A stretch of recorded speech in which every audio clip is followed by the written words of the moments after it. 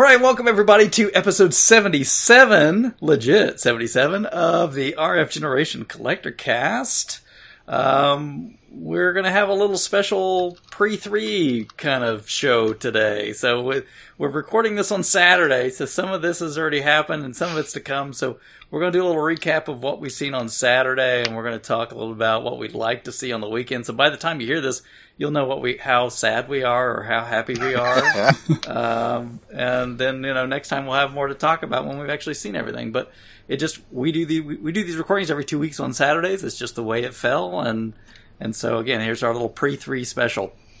But before we get to all that, just like usual, we're going to kind of chit-chat and see how everybody's doing. So I'm going to start off. Kelsey, how are you? What's up? Doing good. We're starting to remove some lockdown restrictions, so slowly getting back to normal up here. COVID cases are way down. Fantastic. So it's looking good. As long as we keep our vaccination rates to these certain thresholds that they want, we should be back to normal by September from the sounds of it. Awesome. Well, I'm really glad to hear that. Our rates have been... They've plateaued a little bit, but they're plateaued at a low point, so that's good news. I'm glad to hear that you guys are finally getting your vaccines up and running. Yes. Yeah, I got my second dose in 5 days from this recording, and I am very eager to get that done, and then the rest of my family will be shortly behind me. Awesome. Now, are they doing 12 and up where you're at? Yeah, we got my son done about a week and a half ago, and he just turned 13. Awesome. Yeah, my middle daughter will be 12 next month, so we're gonna get it done then. Cool. What else is going on? Oh, playing lots of Nintendo again. I think it's wonderful. Yeah. Last time I mentioned I was working on F-117A Stealth Fighter, so I finished that one.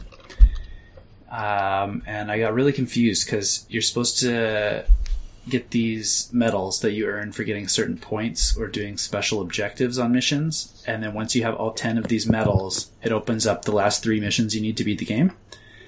And I got all 10 medals, and these 3 missions didn't open up.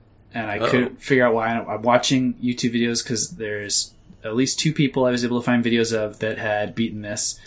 And that when they unlocked the 10th medal, boom, it just gave you the mission, which didn't happen to me. And then there's a third guy I follow on Twitter who I know has beaten it already. So same thing, I reached out to him. I'm like, do you have any ideas why this isn't triggering? He's like, I got nothing. I don't know. So I just played the last mission again, and then it just unlocked. So weird. Well, if you do things in order like you're supposed to, I think most people will just get the last medal on the last mission. But I did that one out of order. So I didn't do them at the same time. So I had to redo that level, which was fine because at that point I'd gotten decent enough at the game. It wasn't a big deal. So I finished that one. I played Milon's Secret Castle. Now I want to hear about this one because we used to rent this one like crazy back in the day and could never get anywhere in this game. So tell me a little bit more about Milon's Secret Castle. So the reason you couldn't get anywhere is because you have to hit every single block to find the secret ones that unlock things and give you the items. Okay. And there's also a little bit of grinding for money if you don't find the secret. There's like these music stages where you can earn better money. But like the other stuff, you have to jump on every block to unlock those ones. So it's just really annoying design nowadays. Like the whole game, if you knew what you were doing, I haven't looked it up, but I'm sure speed run of that game was like 10 to 15 minutes. But it's one of those games that would have taken you dozens and dozens of hours to like map everything out and figure out where. Once you've got the items, you get out of the level, and then you're on like an overworld of the castle, and you've got to figure out which part to go into next, unlock the next items. Yeah, so thankfully there's not a lot to it once you like figure out where that stuff is. But yeah, there's a lot of just you're constantly shooting everywhere, even when there's no bad guys on screen, because you just want to accidentally hit a block that's going to turn into an item you need, or open up a secret door that opens the shop that you need to buy the item. Yeah, we played that thing like crazy. I think we like made it to the first boss, and that was like as far as we could ever get because we just couldn't. We'd get stuck. We had no clue where to go. So the first boss too, you need to figure that out quick because he gives you this crystal. You need 7 crystals to fight the last boss and win the game. But once you have the first crystal, you get infinite continues. So if you die before you beat the first boss, you start at the start. If you die after you beat the first boss, you can just continue on with all the stuff you've gathered. Yeah, I don't know if I'll ever go back and try to beat Milan's Secret Castle, but I just remember like there was because that was Hudson game, right? Wasn't that Hudson? I think so. I remember like in one of the magazines or something they had a thing like you could send away for like a tip guide on Milan's Secret Castle. That's one where a tip book would have been like almost essential back in the day. Yeah, I would imagine. Yeah, we never got anywhere. Yeah, it's not one of those ones I'd recommend. Like, hey, go back. It gets better. Like, it's really like you've experienced it in its fullness. It's just more of the same, just a little meaner. There was one boss that took me like I don't know a dozen tries because he was just so just drain your life like nothing, and there's no real safe spot to get out of the way of that one yet. And you're just shooting bubbles. I mean, like what a ridiculous attack. Yeah, and you have to collect these umbrellas that like float upward off the screen that will extend your bubbles and make you shoot faster. So they're hard to get because there's usually like a roof over top of you. Like you don't have like big open areas too often. So as soon as the paracel flies up above the roof, you can't jump and get it anymore, and it's just gone. So you have to like pay attention to where you're killing your enemies as low as you can, because if they accidentally spawn something, then you gotta grab it really quick. Yeah, because I'll have to go watch that video when you post it. Yeah, my internet connection's bad, so my uploads have been slow, but be another week or two probably before that one gets up. I'll watch for it. Yeah. I beat Battle of Olympus last Saturday, which was a little better, kind of that Zelda 2 style of gameplay. Really good soundtrack, really cool music, cool theme. Like you got to go find all like Zeus, Athena, Hades, Mars, like Ares. There's a whole bunch of them, and they all. I remember playing it, like renting it, but obviously nobody owning it, so I could never play very far in it. So I mean, it always seemed intriguing. Yeah, it's good, like password saves. So you just go like when you talk to a god for the first time, they usually give you an item. And then if you talk to them anytime after you've got that item that they give you, they'll give you a code to like type in, and then you'll just start there with all your stuff again. You know that there was like a sequel, a Famicom sequel to that one, I think. 'Cause it's like Glory of Heracles or something over there. And there was like a DS, or I think it was a DS game of that. I know of the DS one. I didn't know it was related to this, though. Yeah, I think Glory of Heracles is what these are called over in Japan. Oh, cool. I'm slightly more intrigued in the DS one now. I have two complaints with this game. One of them is there's just way too much grinding for olives, which is like the currency you need to like buy some of these items from the gods. So like 1 in 5 to 6 bad guys you kill will drop one, and a lot of the stuff you need to buy is like 70, 80, or 90 of these olives.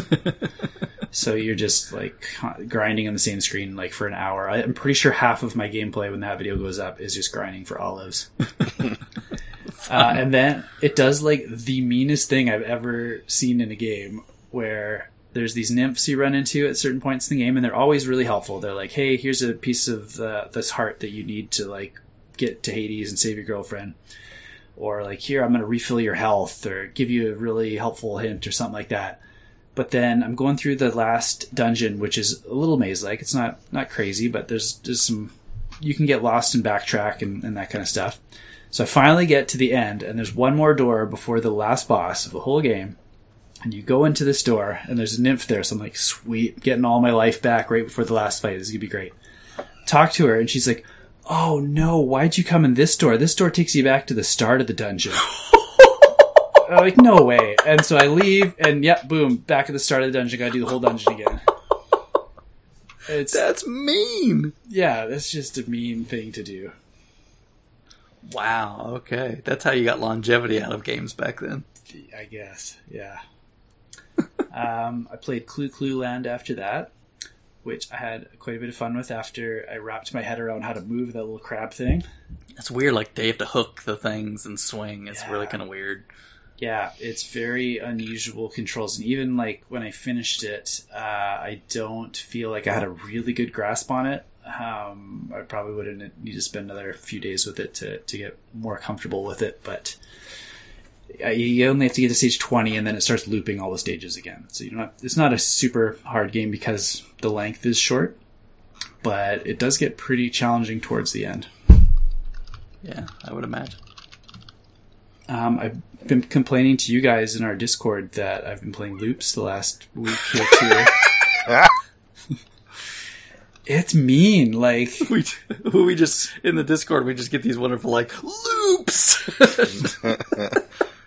I kind of missed the beginning of that, so I don't know where we ended up in loops, but like, there's a lot of angry loop talking in that channel. You guys really should join on Patreon so you can be a part of loops talk. So I don't know if you've played loops before. I hadn't before this. It's basically, I'm trying to think. Oh no, I'm thinking of Pipe Dream. Never mind. So I was going to compare it to Pipe Dream. So you have like pipes. I don't know why they call it loops because it's literally pipes, and you have to connect them in a circle. Okay, so it is kind of like pipe. I thought I remembered. But like where Pipe Dream has like a starting point and an ending point, you don't have that in loops. You put the pieces down wherever you want, and you just connect them. And then once they're connected, they disappear. You get your points. Start another loop. The bigger, more complicated loops you make, the more points you get. So the first two modes are just like do your best. There's no preset developer high scores, so it's like super easy. Like you can be the worst player. You put one piece down, boom, you've beaten mode A. You put one piece down, boom, you've beaten mode B. No problem. Mode C though is like a memory game where you start and it's already got the loop in place, and then it takes out like half of it, and then it randomly gives you the pieces to put back in and complete it. And so at first it's very doable. Like it's a symmetrical shape on both sides, and it's not too big or complicated. So take them away, you put them back in, great. Every 5 stages you get a password. So you only have to beat them in groups of 5 at a time, and then you get a breather. So my first sit down, I got to like stage 30 out of 50, and I'm like, okay, this is going to be no problem. And then from like 30 to 50, they're so mean.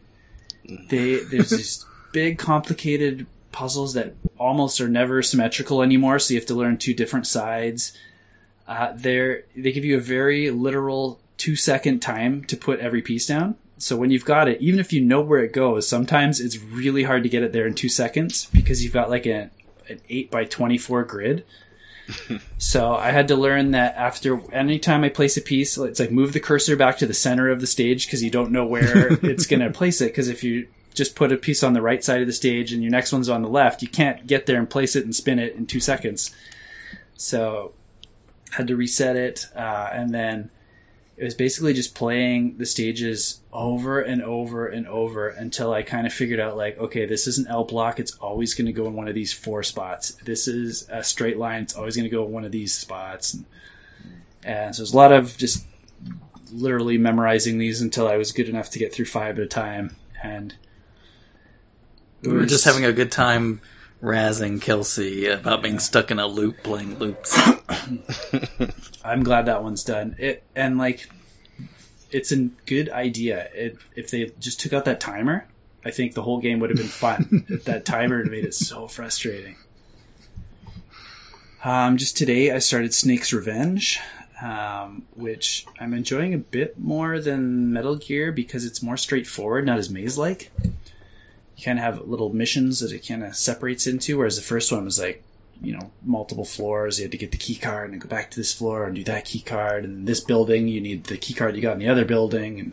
And I'm just getting a little confusing. This one, it's like, you're on a boat. Blow up the boat. You're on a boat! You're on a train. Blow up the train. It's a lot nicer that way. But the stealth stuff's pretty hard. And the bosses are really mean in it, too. Because this is the non-Kojima Metal Gear, right? Yeah, the combat's kind of bad, which, that's the point, not to get into combat very often, though. My biggest complaint with the first one, I was hoping they fixed with this one, they didn't. It's when you have a key card, you always have to, go into your inventory and equip it to go in the specific door. And then as soon as you're out of that door, you got to, go into your inventory and re-equip a new card to go in the very next door that's, 2 steps away from it. And it's just constantly in and out of your inventory, and they did not fix that with Snake's Revenge. You still have to do that all the time, and it's just awful. That's just a limitation of the Fox engine, I guess. Apparently. Fox die. So, yeah, I'm probably about halfway through that, I think, now. We got my daughter Mario 3D World for her birthday a couple weeks ago, so I've been playing that with her a little bit and having some fun. We've been playing the main game. We haven't done too much of the Bowser's Fury thing. We did mess around with it a little bit. She really likes just being able to explore at her own pace in that one. Mm-hmm. She had a little friend come over who he brags how good he is at this game. He's a 5-year-old. He's like, I'm so good at Mario 3D World. And I'm like, okay, like babysitting you today. Let's go downstairs and the three of us will play some Mario 3D World. And they're so excited. We go down and man, like these two kids, like always get along. Never ever had an issue with them being mad at each other. I had to turn the game off in 10 minutes in because they were both so mad. Like, you're stealing all my power-ups. You got to the flagpole and I didn't have time to get there. And they're just working each other up. So we shut that down and they had a lot of fun doing other things the rest of the day. But it was really funny to watch.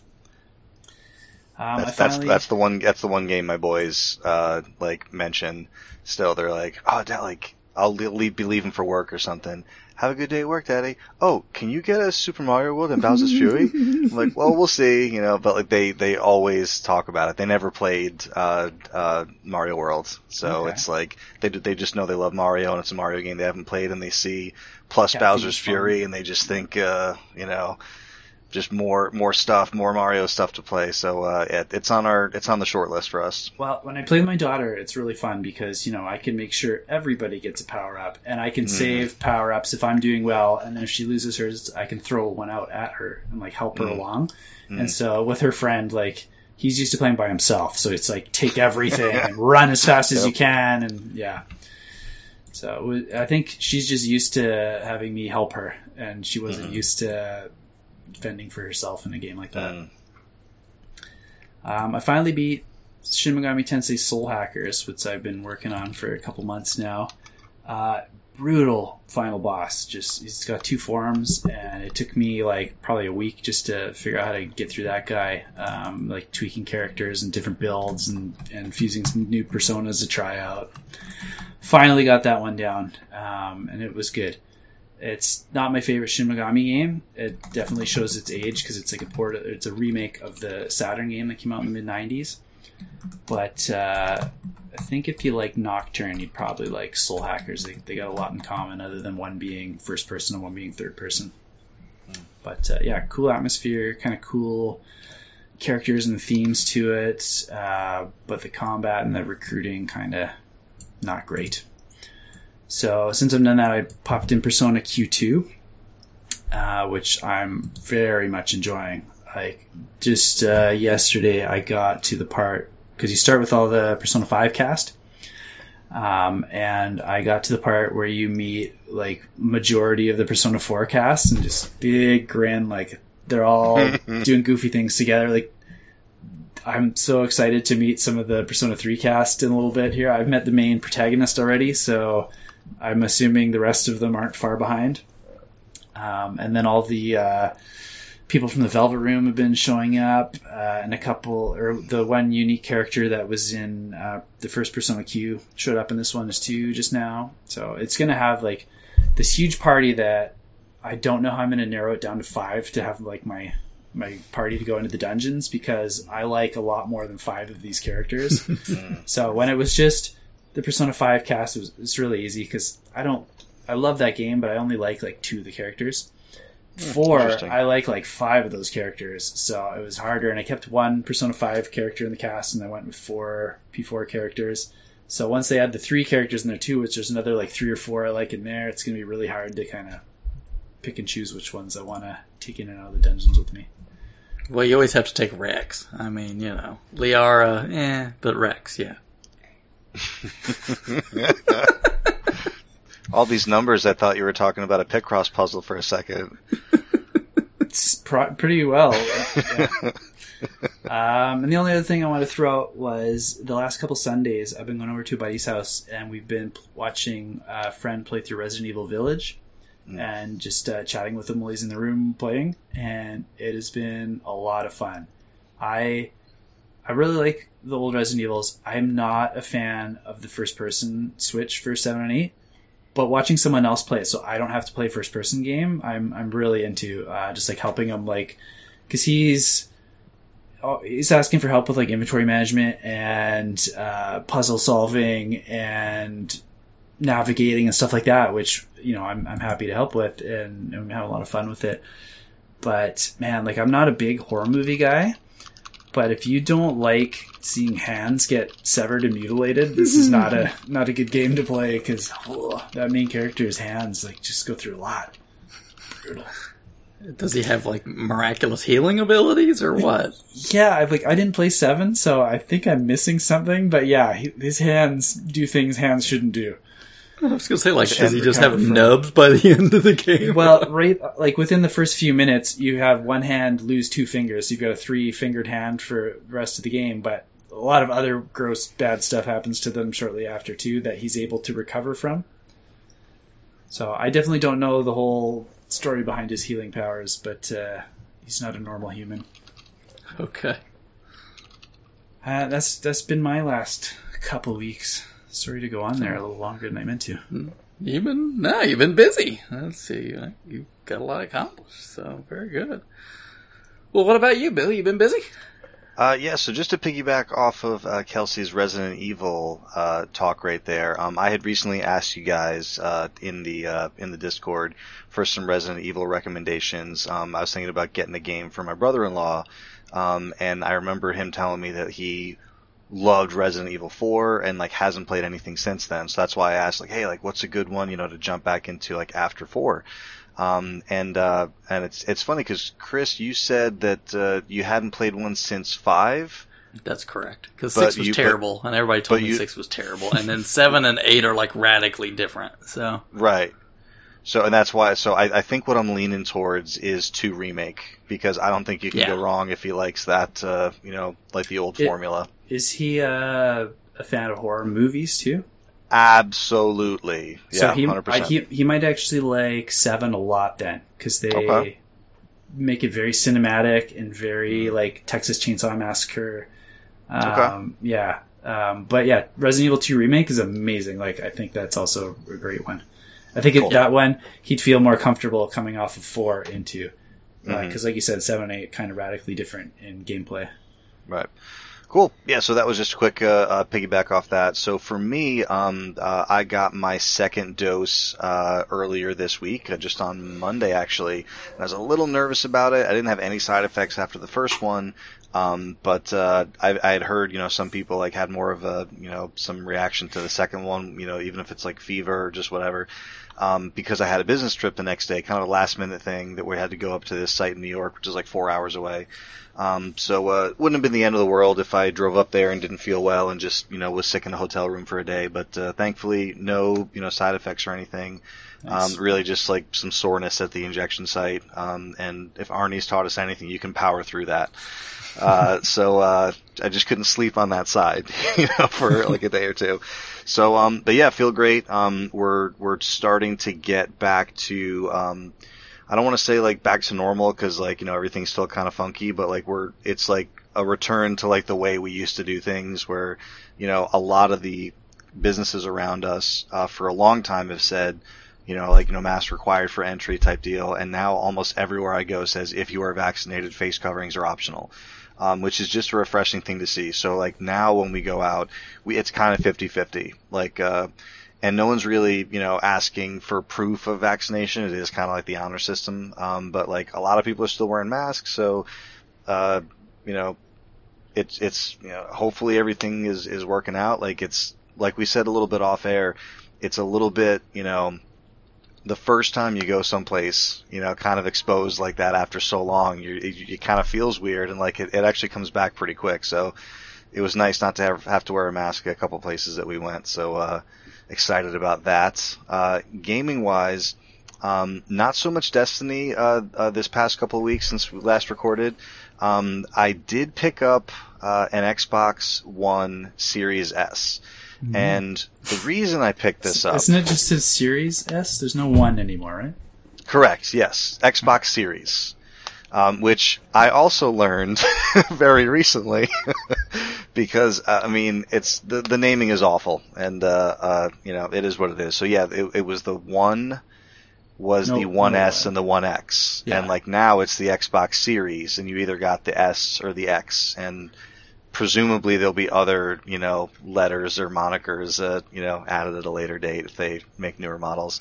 Series X Pro. Yeah, XP. Ooh, Microsoft could return to XP. I'd like that. or the Series Windows 10 Server Edition. I don't know. But yeah, so and the reason I got it, so we have one Xbox in the house.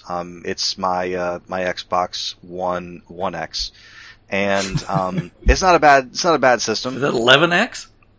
No, it's Xbox One X, right? Did I say it right? You said that time. Okay.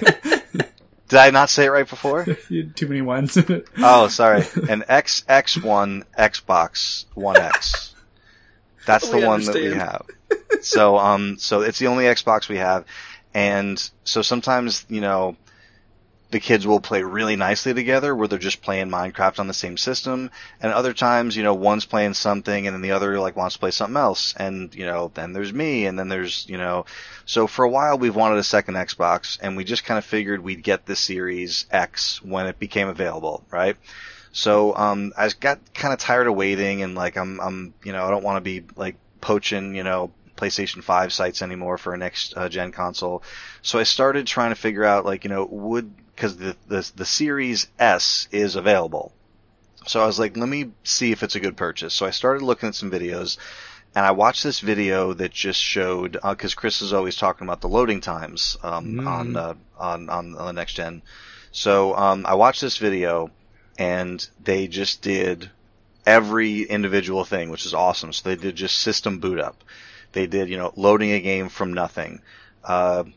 Doing a fast travel within that game, and just seeing that my Xbox One X that retailed for $500, really not all that long ago, being destroyed by the Series S.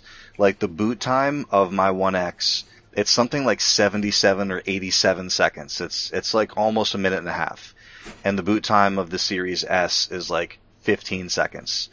And same thing, just loading into a game, that initial load into a game, it goes from 48 or 54 seconds depending on the game, to 8 or 10 seconds. GTA 5 they did, and they said they wouldn't even they couldn't even test it because it was under a second. They said okay, load the game up, and it just happened. So, and then the other piece of it is, you guys know that being a bit of a PC guy, I'm always after frames, and I like having the option to just jump onto Destiny on the console, just do some quick strikes or do some bounty work or something like that. And the biggest thing that I don't like about playing on console is that it's locked at 30 frames. So the enhanced version, or what do they say? They say optimized for the series. So the optimized for series, the smart delivery version, if you have that console, does 60 frames on the S and 120 frames on the X. So I was like, well, if I'm going to get massively improved load times and double the frame rate on the main game that I play on it, plus if it's going to get us another Xbox, plus if we'll get, the newest version of the Xbox controller, which has the updated grippies and the share button and, whatever other doodads hopefully are upgraded in there, I was like, whatever, sold, I'm doing it. So I called my wife up and I was like, hey, guess what I did? And she laughed. And I'm telling you, I've seen footage, I've seen pictures. Nothing prepares you for how small this thing is when you flip the box open. It's almost like when you open up the PS2 Slim for the first time and you're like, it's like a couple of DVD cases. It's that small. The Xbox Series S is so small. It's like you take an 8.5/11 piece of paper and fold it maybe 2/3 over. That's the foot. It's so small, and you really don't realize until you hold it. So we got it hooked up. We threw it on, the upstairs TV. I made it the home Xbox so that my kids can play everything that I download on Game Pass on that machine. Mm-hmm. So far so good. Everything's going great on that. The only downside that I see so far is the storage is very, very small. Especially the storage that you want to have, that fast loading time with. It just comes with the 512. So we'll just deal with it for now. We'll just, install what we're going to play, and then we still can use external drives, but just not for the stuff that's optimized. So any number of, Game Pass things or back compatible things. We'll just throw on another drive. So we'll have some more thoughts on that probably next time we record, since it's only about, like, I don't know, a day old. It's been in the house for 24 hours. But yeah, so that's the Xbox One S. And then game-wise, finished up Axiom Verge. Sorry, Series S. It's almost like I'm doing it on purpose. Like, it's going to be a long year. It's so ingrained. And my father-in-law, every time, like, we end up talking about games, I'll say that, and he'll stop me, and he's like, "Oh, you mean series?" And I'm like, "What did I say?" It's it'll be until the next generation happens, and they just use, like, a more friendly naming structure. Yeah, I'm not picking on you. It's just the bad naming. Yeah. It's just the bad naming structure. Yeah, it's awful. And it's especially bad for me because I speak quickly and I don't always think as fast as I speak. So I'm probably the most corrected member of the show. No, we love you, Bill. It's not just you. I'm just pointing it out because it's kind of endemic to their whole naming scheme. So fast forward to the next show. Well, we have some corrections from last all time. about Xbox names. Yeah, Bill misspoke about the name of a console 13 times. So yeah, Xbox Series S is in my house, and it's cool so far. So gaming wise, I finished Axiom Verge for the Playcast, so that's awesome. Can't wait to chat about that with the Playcast guys. And Mass Effect, I finally sectioned off like a good amount of time to get back into Mass Effect. I had the business trip and some other stuff that was getting my attention in there. So for like a couple of straight days, for 3 straight days, I was playing. So I think it said last time we talked on the Mass Effect show that I kind of was just getting to Novaria. And I don't remember initially that Novaria had that whole, repair, segment before you really got to Peak 15. So there's that whole, segment with Annaleus and Laura Keene and all the different ways you can kind of, get the garage pass, just to get out of there. And then you kind of start, figuring once you kind of get up there, you start getting into, the alien infestation. We talked all about this in the last episode, but I'm just, letting everyone know that I'm catching up. Rookie mistake, did not spend all my skill points, so I was dying needlessly. Once I spent them, I am killing everything in sight. Might pop the difficulty up a little bit if that keeps happening. But yeah, I was happy to get a chunk of time to play that. I'm really hoping that I can get some more time in the next few days, because I'm excited to keep talking about Mass Effect with these guys. So yeah, that's pretty much it. Yeah, that's pretty much it. There's some other stuff, but nothing that's really relevant to what we're here to talk about.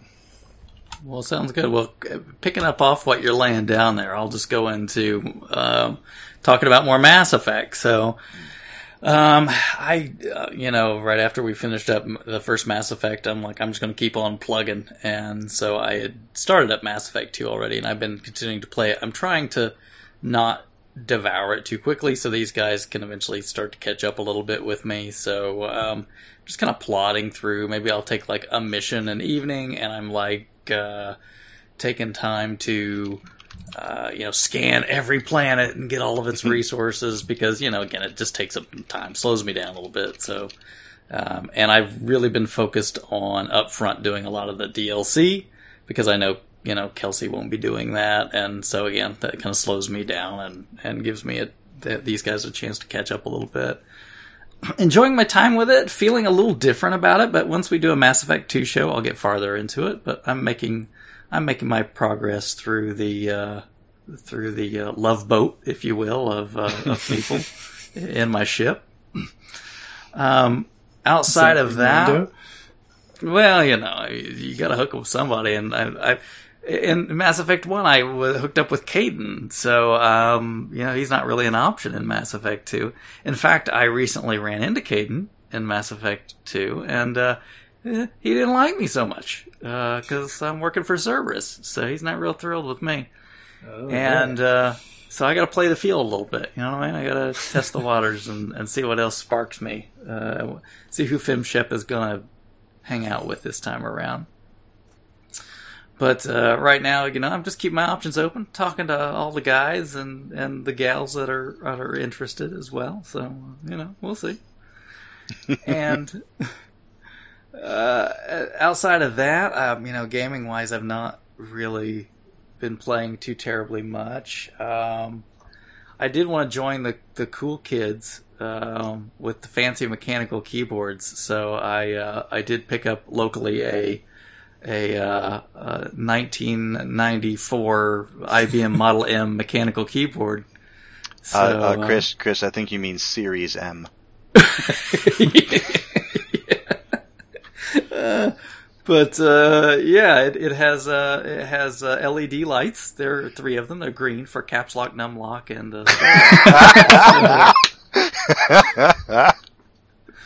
but I don't know if you got how much you guys know these are. So they're not RGB LEDs. They're just G. They're just G. They're OG.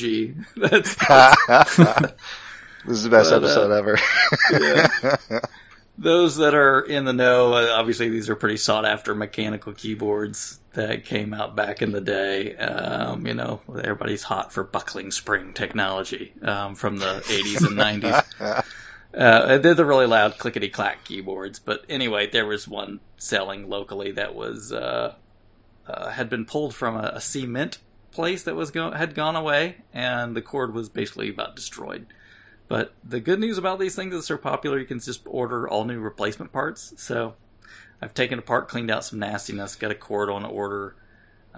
So I'll be people hear you chunking away next episode. Well, no, I won't be using it for the show, but for some daily work. The main reason, honestly, A, I do kind of like those keyboards, but B, we used to have them at work at the hospital on our terminals, but I hate the keyboard on my laptop, and I've always hated it. If there's anything, like MacBooks are awesome computers, the keyboards are the worst pieces of trash ever invented. They have these keys that have basically maybe half a millimeter of travel. And so anytime you get a crumb or any tiny anything underneath the key, it won't go down. And so you're constantly fighting with your keyboard. It's incredibly annoying. Sounds like you just need to quit eating over your keyboard. Well, when you have my job, I have to live at my keyboard, basically. Lunch is working while eating, basically. Is this a relatively newer MacBook?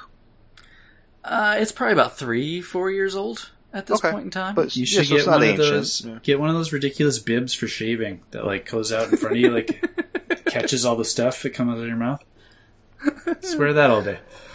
At some point in time, this thing it'll be old enough where I'll get a new computer. But I just hate typing with it. I really, really hate typing with it. So, that was kind of and the price was right. So I can refurb this thing. These things sell for $100 to $200. And let's just say I got mine much cheaper than that. So even when I get a cord in it, it's no big deal. But I'll be one of the cool kids with an awesome mechanical keyboard. Welcome. My G lights. Outside of that, we've been messing around with the kids a little bit. The kids got Miitopia. So, Maddie had been wanting Miitopia for a while because, the not eBay, but YouTube hype train, how that works. You see videos and I have to have this. But the thing was, her birthday's in July. And we're like, hey, look, it's not your birthday yet. And she's like, well, I really want this game. It comes out, can I get it? And we're like, hey, you have money you've saved from birthdays and Christmases. If you want to spend your own money on it, we'll get it day of. But if not, you have to wait till your birthday. And she ponied up her money. So we ordered it. And so the girls have been playing a lot of Miitopia. I had no idea it was a JRPG with a job system. I had no clue. So have you taken it over from them now? No, but I mean, like, the jobs are kind of silly, as you can imagine. Like, there's like a job that's like princess or singer or, you know, whatever, right? You're not like, let daddy show you how to exploit these classes. Come on. No, they're both having a lot of fun with them, and of course they use Mii's, so, you know, like, I'm in the game, you know, like, my wife is in the game, and, you know, so it's kind of funny to watch them play it. My daughter, we haven't played it in a couple weeks, but when we were doing Mario and Sonic at the Olympics, for some reason she would always pick my Mii and dress me up like Bowser or Princess Peach, like, constantly to compete. I don't know what it is. I mean, especially Eden loves making Mii's. You know, she'll still get the Wii U out and just play making Mii's for a long time. It's like a dress-up thing. It's still fun for them. But, you know, in the game, they really enjoy that they can create these characters and bring them in. So they've been playing a lot of Miitopia. Strangely enough, you know, like I said, you know, Maddie's birthday is coming up, and so now what she's asked for is even stranger to me. I'm like, where on earth did this come from? But what she wants I think it's Rhythm Heaven Fever. Is that the one for the Wii? Yep, she wants Rhythm Heaven for the Wii. And I'm like, huh? She's, okay, I get some of it. She's really into rhythm games right now. But, yeah, that one just kind of got me out of left field. But she's, I guess, been watching some YouTube videos of it or something. So I'm going to have to eBay a copy of Rhythm Heaven for the Wii so they can play it on Wii U. And speaking of, you know, Bill's talking about getting his kids a brand new Xbox, you know, in the house. I had to go the other direction. So I pulled out the Xbox 360 for Maddie because she wanted to drum. And I don't have the little adapter thing to use the drums on the Xbox One, so I brought the 360 out. I hooked it up in a room with some Rock Band 3 and all the instruments, and I said, here, have a great time. Play around, have fun drumming. And so she's been having fun doing some rocking out in her room. And it's kind of funny because she's in this, it's a camp, summer camp coming up called Girls Rock, where they're going to kind of make a rock band and learn to play some instruments and things. So that was kind of fun to get her. And she wants to play drums. So I'm like, okay, here you go. This is a preface, and we'll teach you a little bit about drumming. I mean, it's not totally real, but, you know, I would say out of any of the instruments in Rock Band, it's probably the closest. Yeah. Yes, for sure. Yep. So, so she's having some fun with that. She's not wonderfully great. And I said, well, that's how it is. You start and you're not good, and you practice and you get better. But you know, like the first time, she's like, I'm not really very good. And just like real drumming, like playing on the easy mode and just getting the foundation. Like, you know, like just, you know, like starting with a couple of notes and like mastering, you know, easy, and then going to normal and up. Like, it's really, really great at kind of like teaching those fundamentals. And if you go into the lessons and you actually like cross your hands over, so yeah, that's a really, really great way to do it. And one thing, you know, I'll see how it goes. You know, kids sometimes they get into things and they get back out. But in case she does get really into it, eons ago, because it was cheap, I had bought the add-on for Rock Band 3 that lets you plug in like a regular electric drum set. Mm-hmm. You know, if she gets into it, you know, maybe we'll pick up an electric drum set. She can go on that pro mode. Yep. Cool. 100%. Yeah, we thought about doing that, and just because I was huge into Rock Band stuff, and didn't end up getting it. I played it, I demoed it a few places, and it just at the end of the day, I was like, you know, do I really want to like dive into like a really like super high quality electronic drum set? And the answer was yes, but I couldn't afford it. Yeah, they're not. I mean, but you can get like a pretty basic one for like maybe a couple $100. So right, you know, something like that would be appropriate. Yeah, I just knew like myself. I was like, I'm just going to keep wanting to expand it. Yeah, I did. I'd have rotos everywhere. So that's kind of fun to get her into some of that stuff, you know, because I still had all my Rock Band 3 content on the 360, so, you know, all the downloaded music and, you know, so it was already installed. It was just throwing the disc in but I hadn't turned on that 360 since probably like 2013, so there was a bunch of updates to do and everything else. But, you know, it's fun. I hooked it up to the, you know, it's playing through the stereo up in her room and everything. So she's getting to that age where she's getting into music and whatnot. So it's a lot of fun. So, what song do you hear over and over and over coming out of her room? You know what's funny is that she likes Joan Jett a lot, which cool. I'm like, really, Joan Jett? But yeah, she likes Joan Jett, and it's funny because we'd played around on the Xbox One like with the guitar controllers and this stuff, and I don't know if you guys remember. Bill might remember. There's this song that's called like 39 Fingers. Do you remember that song, Bill? Not ringing a bell, no. Okay. It's like one of those songs that's by like the Rock Band People, you know, like their little indie bands or whatever they had. Yeah. It's by this little indie. It's called the Conks. I mean, they're obviously like nobodies, but it's this one like really like kind of hard rocking song, and she kept playing that one quite a bit, and I like it too. It's a good little song, but it's the song is like whatever like.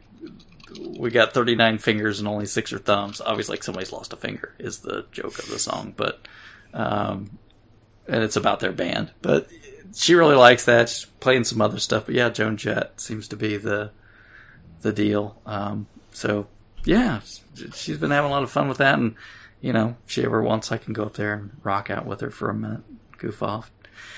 Outside of that, like you said, you guys, I'm getting back to normal a bit. A good buddy had a wedding last weekend, and it was kind of like the first sort of like return to normalcy, pretty much.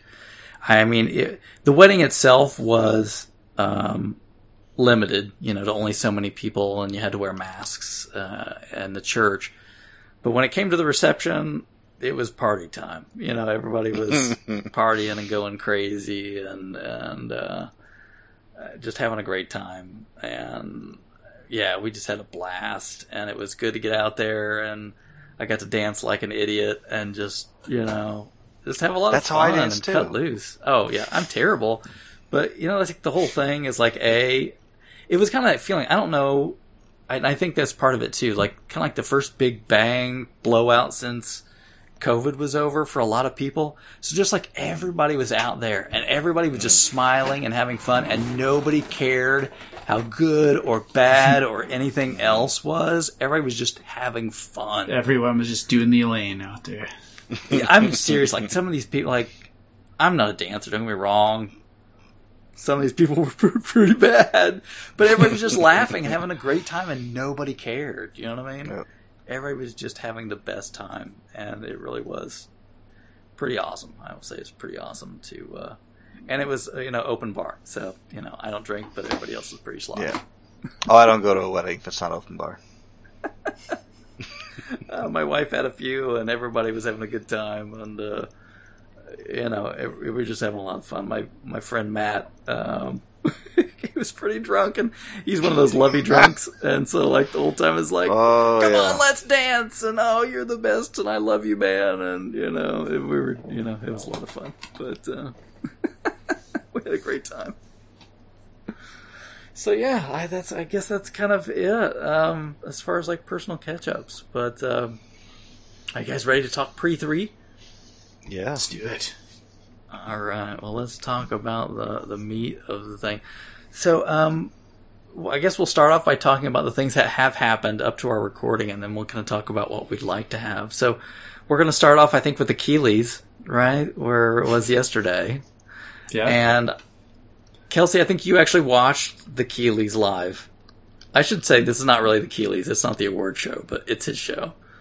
Yeah. I watched most of it. I dozed off for like 15 minutes, and then Weezer woke me up. Oh, yeah, and Weezer was there. I kind of caught part of it off and on because I was working, but Pam was doing a co-stream, so I thought, like, I'll just put this on in the background and maybe, like, halfway pay attention, and maybe if something's interesting, she'll say something and I'll look up. But it didn't seem like there was a lot that she was interested in, and to be honest, besides what happened at the end, there wasn't much that I was interested in. Bill, did you watch any of the Keeleys? I did not. Okay.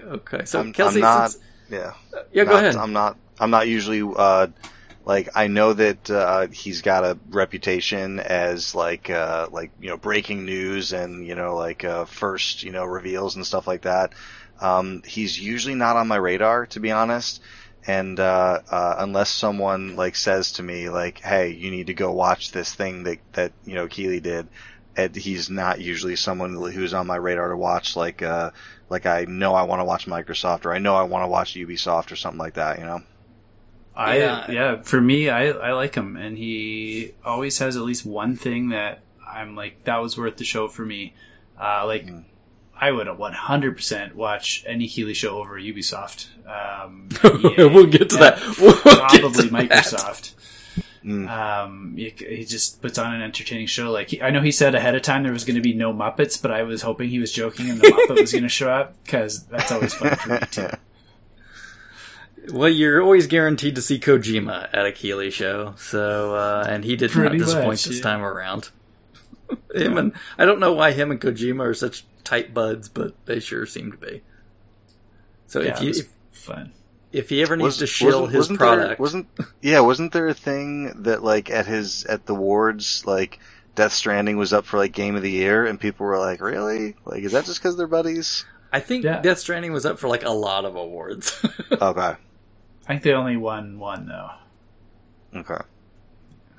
Keighley's favorite game. That's the one that he won. It's because he's in it. Okay, well, since you watched this one, Kelsey, why don't you take us through it? Sure, well, let's just start with Death Stranding. There's a director's cut coming out on PS5, and they did a pretty lengthy trailer, like kind of having some fun with Metal Gear teases in it. I don't know, did you guys see that trailer, at least the Death Stranding one? I watched that part, and while I got the joke, was it just me, or did they drag that joke out way too long? Well, isn't that Kojima's whole shtick? Everything's going to be overthought and longer than it needs to be? I guess, but like all it taught me was Norman Reedus is an idiot and doesn't understand that you could flip a box over. Well, what I was reading online was people were thinking it was like him throwing a bunch of shade at Konami, saying like, here, we're pulling Metal Gear off the shelf and it's fun and comforting and relaxing. It's time to put it away though now. And then they put the box back on the shelf and left the room. So he was like saying like, I'm not coming back to Metal Gear through that trailer. It was kind of the gist of it. I think we all knew that. Yeah. I'm like... I don't mean the franchise specifically. Yeah. I mean, like, he's not making a Metal Gear-ish game. Like, he's moved on to other things, kind of thing. Gotcha. Okay. He's moved on to Stranding action now. Stranding action game. Only does strands now. Yes, there was that. They leaned a little more into Far Cry 6, which... you guys are Far Cry guys, so I don't know. Are you pumped for 6 at all? I think I'm an ex-Far Cry guy at this point in time. Oh. I'm still pumped for 6. I love 3. Really liked 4. And I think I liked 5 more than most people like 5. I think a lot of people were just like either sick of the formula or just like didn't think it did anything, new and different. Which is probably fair, but I still enjoyed the time I spent with it, and I'm very much looking forward to playing whatever, main Far Cry story that they had a few years to kind of work on and refine at this point. So I'm all in on 6. Cool. So yeah, spent some time with that. They announced Metal Slug Tactics, which was a cool one that I wasn't expecting. That jumped out at me, where it's just Metal Slug done like a tactics style game, which sounds amazing and works really well with that theme and those characters. So I hope, like, they said just Steam for now, but I'm hoping like someone ports it to the Switch and throws it in a case for me. I would play this. Yeah, when you said Metal Slug Tactics, my brain like just went to like the art for General Chaos. With, like, you should watch the trailer. It's a super awesome trailer too, Bill. Okay. Like, all fully animated and everything. I know you don't like CG trailers, but I think you'd like this one. It's fun. All right, I'll give it a look. Did you play Salt and Sanctuary, Chris? I did, and I did not like it very much. Okay, I put Salt and Sacrifice on the list because a lot of people seemed really hyped on it, and I wasn't. I couldn't remember if you were one of those people that might be hyped on it. So we don't. I really thought like, okay, this should be right up my alley, and then it's not right up my alley. That's exactly how I felt too. I put a couple hours into it and it just was not clicking. Like, it looks awesome, looks like it should, but yeah, it doesn't speak to me. Yeah. Yeah, but then Keighley closed the show with the one that like everybody wanted, and there was a lot of rumors it was going to be at the Microsoft show. And it was like if I had to pick one game that I thought Chris would have wanted to see somewhere at E3, like this is the one. So I'll let you talk about Elden Ring. Yeah, so we finally, it's not a joke. There is the game called Elden Ring, and we got to see another trailer, and it was another cinematic trailer, but it did seem to show some gameplay, and I was very happy to see that it's obviously an extension of the Souls series. Very I mean, so. the concepts. I mean, obviously it's a new storyline, but you can already see, okay, these are the mechanics and ideas that you're used to. It uses the same engine that you can tell from that was developed first for Bloodborne and then used in Dark Souls 3. It's just an improvement on that engine. Which makes sense because it was designed to come out on last gen. It's just, now it's due to COVID. It's stretched out probably a lot longer than it should have. Did they say what platforms it's coming out on? PS4, Xbox One, PS5 series. Okay. Yeah. PC, I thought I saw too, right? Yes, yeah, because that's they do it through Bandai Namco, who also they did the Dark Souls games through, and they do PC releases. So yeah, that's which is different because obviously Sony has done some exclusive deals with them that don't generally come to PC, much to the chagrin of many PC players. But I think Sekiro came to PC too, but I think it was Activision. They're lightning up PC series PC too. ports now too. So what they showed in the trailer was kind of some of the things we had already heard. So we already kind of had been told there was horse combat. And so you do get to see kind of the character summons a horse. Kind of seemed like a magical horse.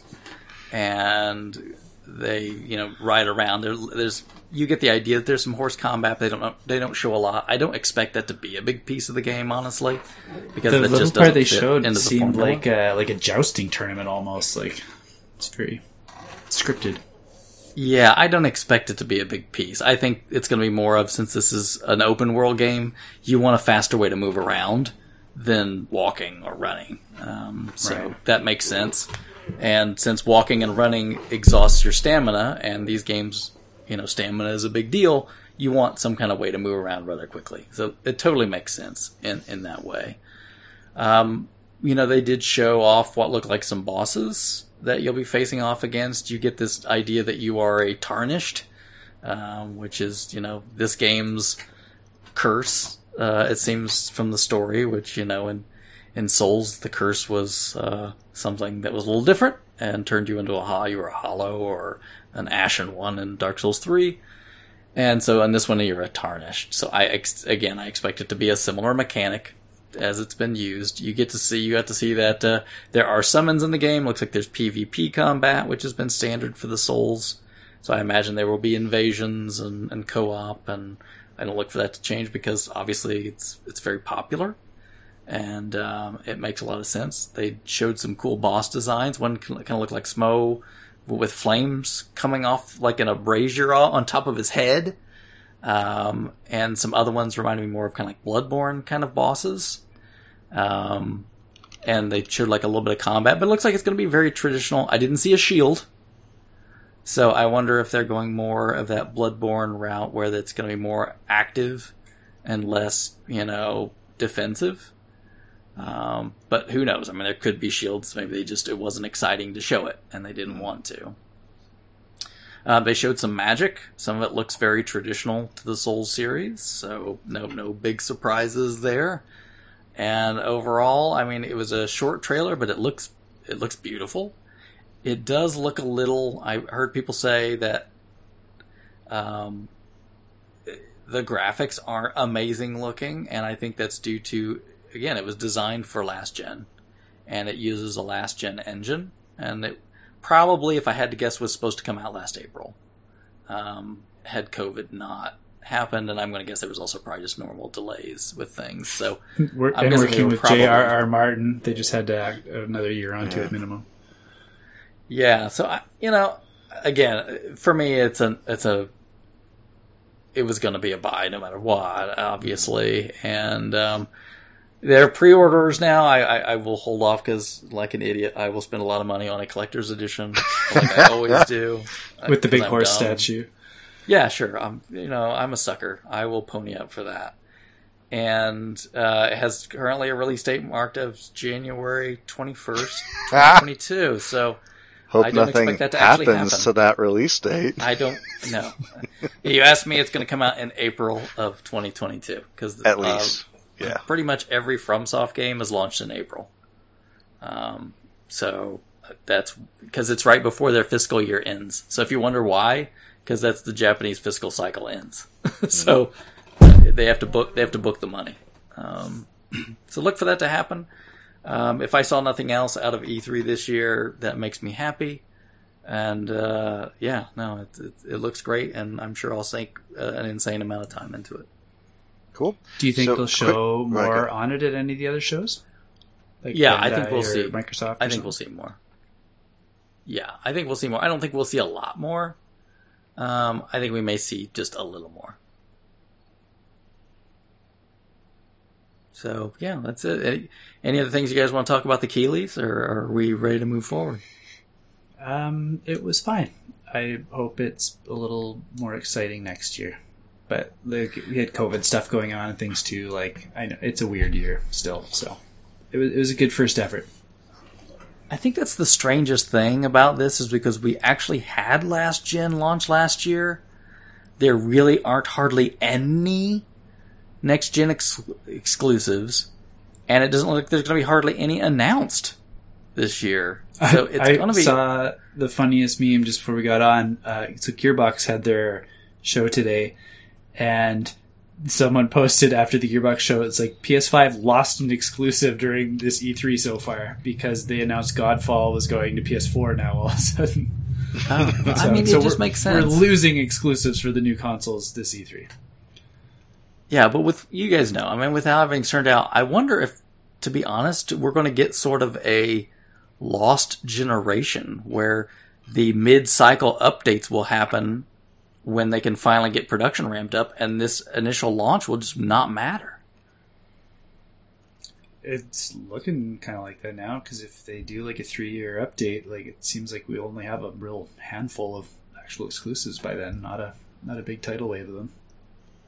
Yeah, it really makes me kind of wonder. And now, of course, everybody's poking fun at Sony, because remember when Xbox had done their like 2-tier to system, Sony had come out and said, we're all about generations, and we have faith in generations, and you look now... Like backtrack on that hard now. Yeah. Right. Right. Which I get it, they have to. Right. It's just reality. I've got a PlayStation 5, I like it, but, at some point in time, will I probably buy Returnal? I'm not really thrilled about it, but what else is there that's exclusive? There isn't anything. I'm actually pumped on Returnal. I might pick that up. And Ratchet & Clank's getting like 10 out of 10s from like everybody, so I think I might pick that up to play with my kids. Okay, yeah. But somebody listed it the other day, and like next-gen exclusive games, I think there was like 7 or 8. Yeah. Period. Yeah, across everything, yeah. Yeah. It's crazy. Even like downloadable stuff, which is nuts. But, anyway, okay, so are we ready to talk about Ubisoft? Let's do it. Hell yeah. I watched a little bit of the Ubisoft presser today, but I had a sick kid I was tending, so I couldn't devote my full attention to it. So, did anybody watch the whole thing? Yep. Okay, well, Kelsey, I'm going to let you take it again, because you've watched this whole thing. Like you were saying, like maybe you're an ex Far Cry guy. I feel like I might be an ex like Ubisoft player. Like they really have nothing that appeals to my tastes anymore. The only thing I was really holding out hope for was to see Beyond Good and Evil 2 still alive, but it didn't even talk about it. So I think that game's just dead. Well, remember how bad, like after that trailer came out, like everybody panned it. Like, what is this? And I wonder if they just said, like, forget it. I'm thinking that's probably what happened. And Michael Ansel left shortly after that, too, because of some harassment thing. Like, that. Yeah, it's not looking good for that one. Yeah. But yeah, what did they open with? Tom Clancy Extraction. Rainbow Six Extraction, right? Rainbow Six Extraction, which used to be Quarantine, which they smartly renamed. Yeah. Yeah,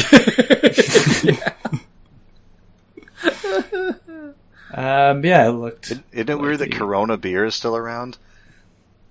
I'm curious how their sales are, like, up or down. That, like, initially, like, I remember, like, right when everything started, they, like, that was the news story. It was like their sales are down, like, 40%, like, compared to, like, every other, like, major brewery. Yeah, could you imagine, like, how the marketing team felt when, like, they were probably, like, calling everybody, like, just call it COVID, don't call it coronavirus, please call it COVID. Yeah. This is, like, really not really the same thing, but it just made me think of it. You guys ever watch that animated show Archer? No. A couple times.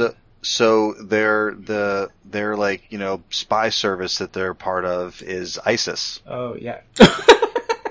And then when, like, all the ISIS stuff started happening, I remember, like, the writers were like, please, no, please don't let this catch on, please, no. So, like, they had to change it in the show. They, like shut ISIS down, and they're like, all right, we're this, like, new agency with a totally different name. But it's, like, it's just crazy how, like, the real world will, like, come in and just, like, mess up, you know, whether it's your product or your creative, you know, thing or whatever. So, just made me think of it.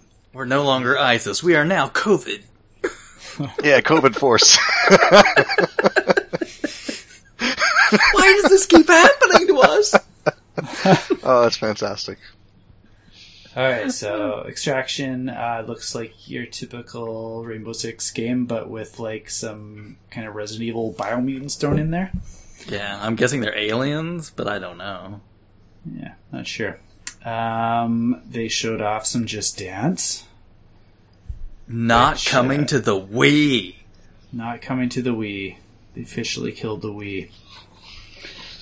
It had a good run. Was it like, how old is, like Wii came out like in 13 years or something? 2006. Wow. So 14 years of games on Wii. That's probably has to be a record, right?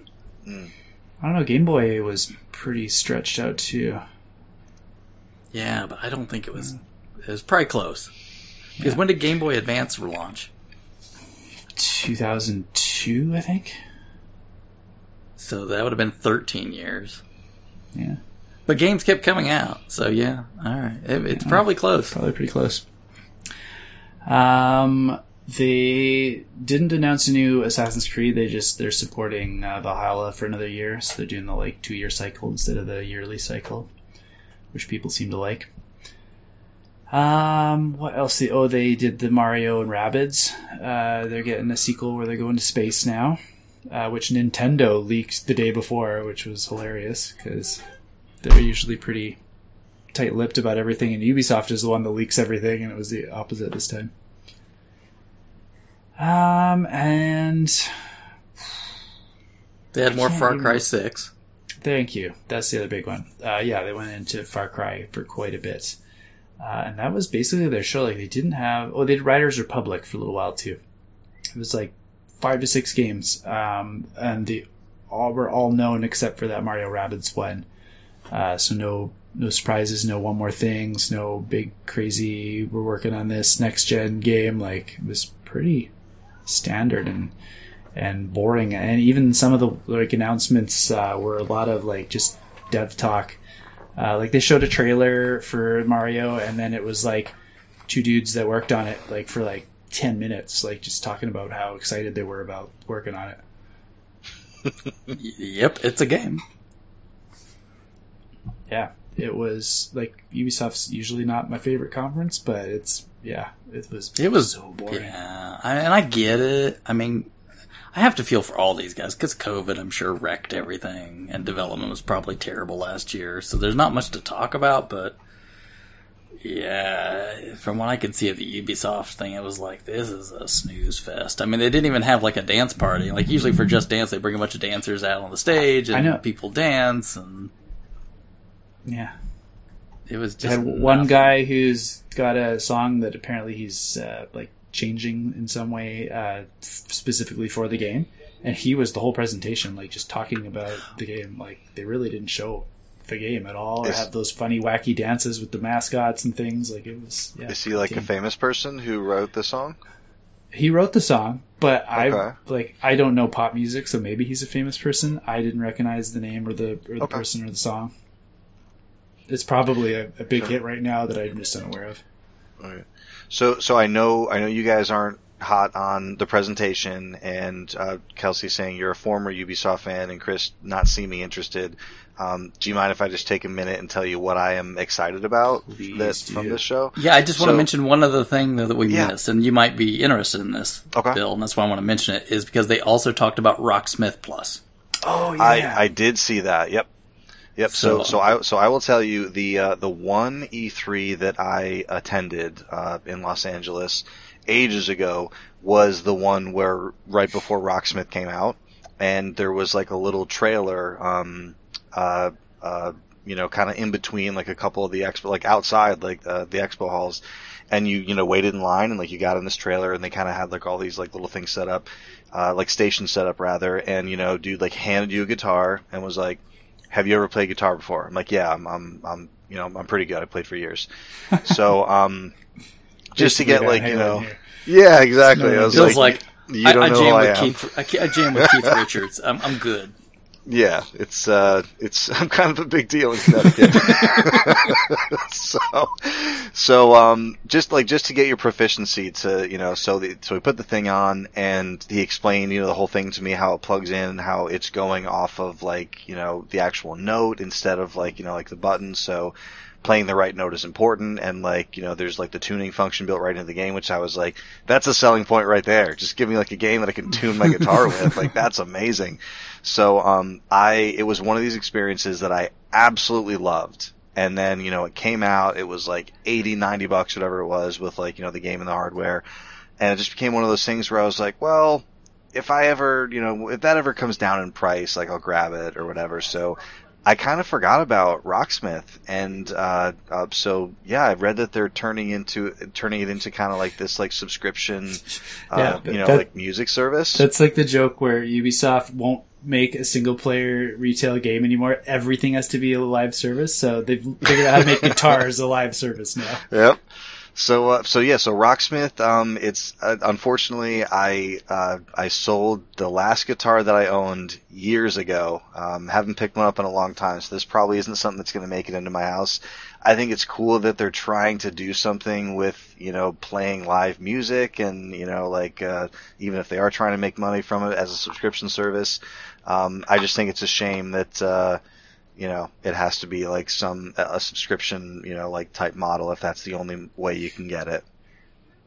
They did say that with this subscription that you have like access to their entire catalog, though. So, I mean, at least that's something.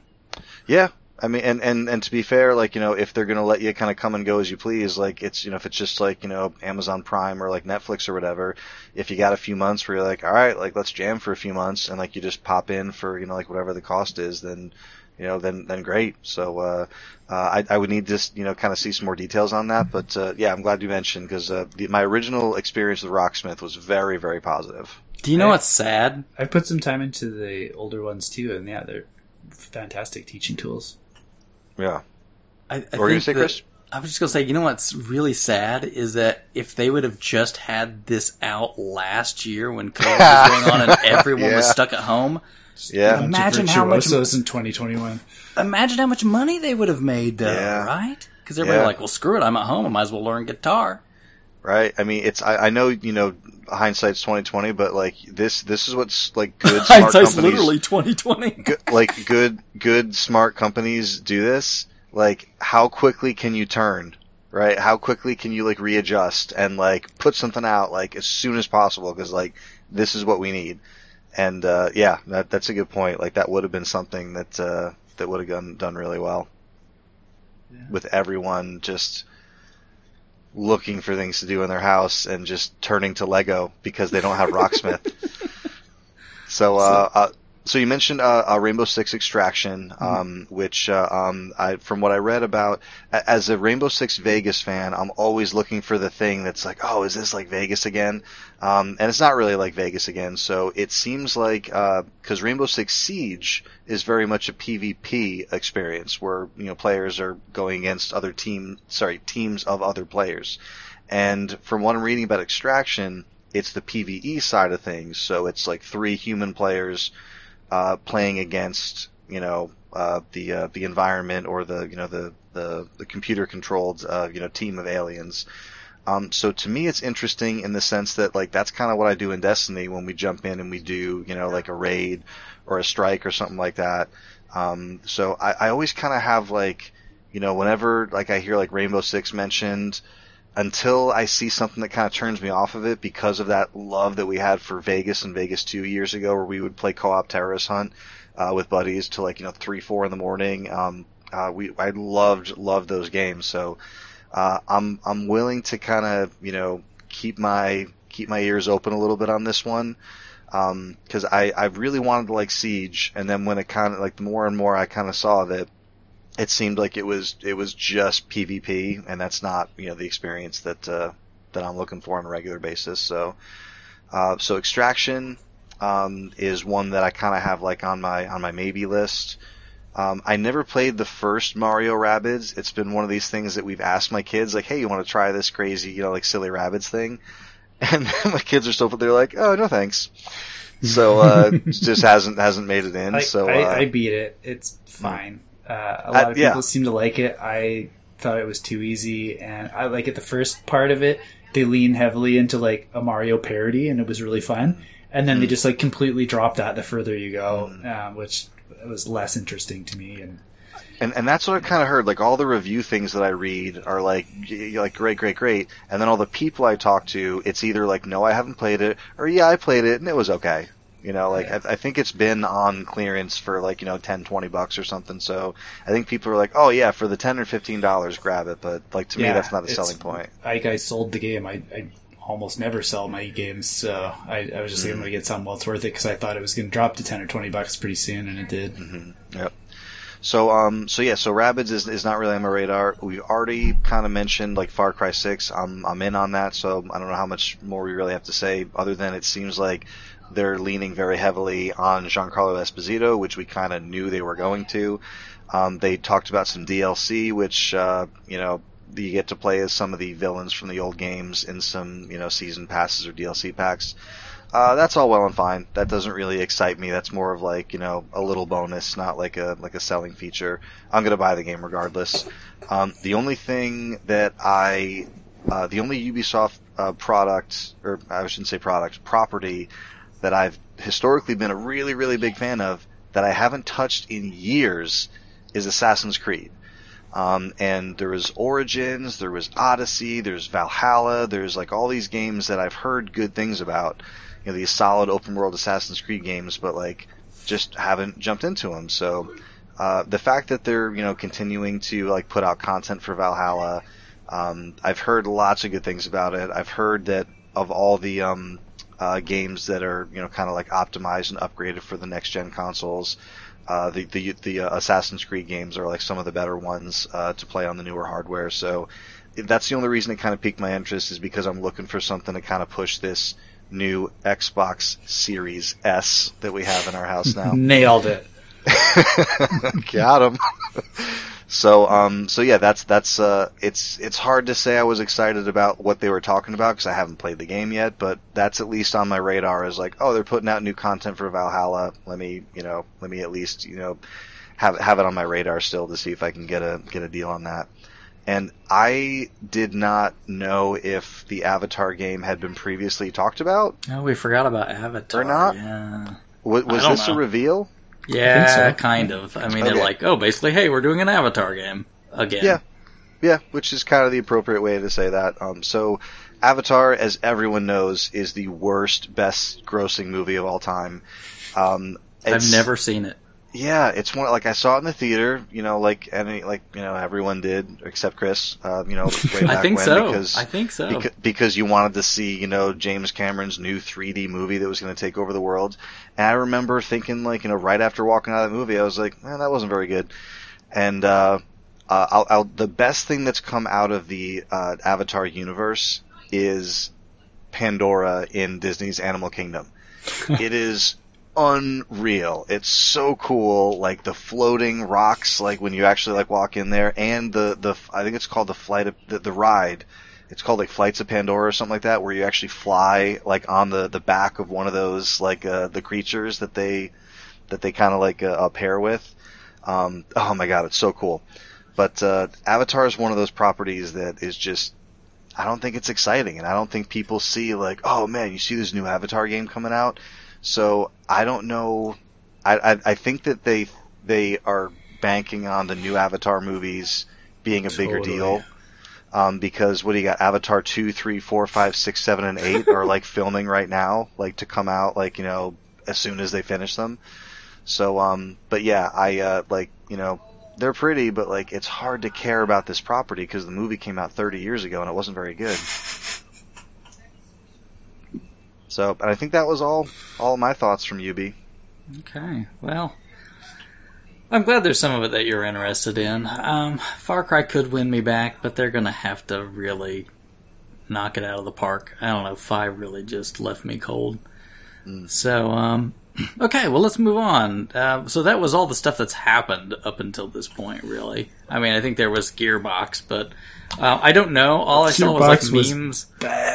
All I heard was memes on Twitter that basically said "Hey, this one game's coming and nothing else is happening." He talked about making the Borderlands movie for 15 minutes of their 30-minute show. So I didn't watch it. I've seen Randy tweeting a ton about the Borderlands movie recently, which is fine. But I did see Tiny Tina's Wonderlands got announced. Oh yeah, they announced that at the Summer Game Fest. Yeah. Yep. I'm not the biggest fan of the character Tiny Tina, but she is massively popular within fans of Borderlands, especially Borderlands 2, where she first shows up. There was a DLC that she, named after her, that she kind of was essentially the dungeon master of a D&D game that you're playing through. So she's narrating it as the DM, and it was a really, really cool way to do it because you were physically in this world, and she would be saying, "Oh, this is happening," and then that would just happen, and she's like, and then it started raining frogs, and then frogs started falling, and she's like, no, never mind. It was nighttime, and then everything just changes to night. So she just changes everything on a whim because that's how she is. It was super, super clever. So that's the only thing that kind of has me slightly intrigued about what could a Tiny Tina game look like if she's going to kind of just control this big fantasy world. But yeah, I've heard not great things about the show. So I did watch one more today, the Devolver Digital show. That is it was it crazy like it always is? Yes, that's why I watched it, because I'm there probably won't be any games that interest me, but it'll just be fun, and I needed that after Ubisoft and Gearbox. And it was very silly and fun. So who did the president of Devolver murder this time? So they made it an in-joke that they were dropping their cinematic universe to start this new subscription service because everything has to be subscriptions now. So I actually transcribed this part from it that I thought was super funny. So she says, "Welcome to the future. Games as a service. A razor-edged industry shuck jive that has served to convert what was traditionally a one-time purchase into potentially lifelong chainball commitment of recurring payments for video games that, let's be real about this, most of you don't even enjoy anymore." and they offered this Devolver Max Pass Plus, and it's a subscription, and the whole joke is that everyone's in this subscription already because it's free. You just go onto their website to buy the games. But you have to be a subscriber to go buy the game, so everyone's a subscriber. They always have very clever shows. It was funny. And they're putting out a game that is physical only. It will never be released digitally, they claim. And really? And they put out a VHS tape of their conference. They called it an NFT, a non-effable tape. and they sold it on their website for $1,000, and somebody bought it already, and they just donated all that money to a charity. I'm on their website right now, and they're running hard with this joke because the Devolver Digital website redirects you to DevolverMaxPassPlus.com. It was fun, and like I guess like none of the games like jumped out at me as something I need to play, but yeah, it was at least a silly, fun conference that had a lot of character and charm to it. I didn't realize that was today, so I'll go back and catch it because I always watch Devolvers just because they're so wacky every year. It's like Kelsey, 20 minutes long. I think you like it. So, Kelsey, are you familiar with these Shadow Warrior games? I am, yeah. I'm not a big fan. Not into them? Okay. I thought maybe there was a chance. Did they announce any, like, My Friend Pedro 2 or anything? Not that one, no. They had one that looked interesting until they showed the gameplay. They showed the trailer, and it was like, it was called Wizards with Guns, I think. And so it's like a character kind of like Vivi, like a black mage, but a little bit of a Western theme, and they can like do pretty crazy things with their guns, like magical things. And it looked really cool. And then they like described the game before they showed the gameplay, and like every word they used to describe the game was like things I hate about games. It was like like multiplayer, like roguelike, like all these things. No, I don't want any of this now. Yeah, I think the only game I've ever played by them that I enjoyed was My Friend Pedro, but that one was really good. So, they can put out some quality stuff. Cool. So, was that everything today then? Yeah, I think so. Well, wait, hold on. Oh. Wasn't Piku Niku Devolver? Oh, well, I mean, I didn't play that, but my kids did. They had a Piku Niku joke in that press conference, so yes, my kids played it. Because Piku Niku is awesome. Kids, I think both of our kids discovered it and was like, oh, let's try that. I have since played it with them. It is charming and beautiful, and we'll listen to the soundtrack in the car. They'll be like, hey, put up, oh man, and then, or the cash, the one where all the money. Is there's a couple fast-paced songs we really like too, but a lot of it is just, it's almost like Untitled Goose Game, where it's just very low-key, relaxing music while you play a game type stuff. But yeah, Piku Niku is my favorite. I've forgotten about that one. I mean, I didn't play it much, but I watched the girls play a ton of it. Really good. I just had fun listening to them bash subscription services for 20 minutes. I subscribe to some of those. I am that man is me. I am him. I hate people who work at the bank. I work at the bank. Okay, so let's talk about what's coming up. And Kelsey was kind enough to transcribe the big ones here, so thank you. Thanks, buddy. So let's start off. The big one tomorrow is obviously the Microsoft and Bethesda show, and they're making it very big to say, and Bethesda, which makes me think this is really mostly a Bethesda show, right? But Microsoft's got all those studios. It's got to be a lot of 50-50, right? But COVID. But there's 23 studios. One of them is Bethesda, so there's got to be at least a Forza and two or three other things. We'll probably get the new Halo that got delayed. Halo for sure. Hellblade they showed pretty early. That might be ready to show some more on. Yeah, I'm sure we'll get some stuff, but Crackdown 4. Obviously. What's that? Crackdown 4. I mean, hey, it's good. Crackdown 3 got a lot of crap. Yeah, I had a lot of fun with Crackdown 3. Good little game. Shouldn't have been announced when it was. Just leave it alone and don't hype up. The destructible. Oh, it's going to be powered by the Azure cloud. It's going to be no. Just leave it alone.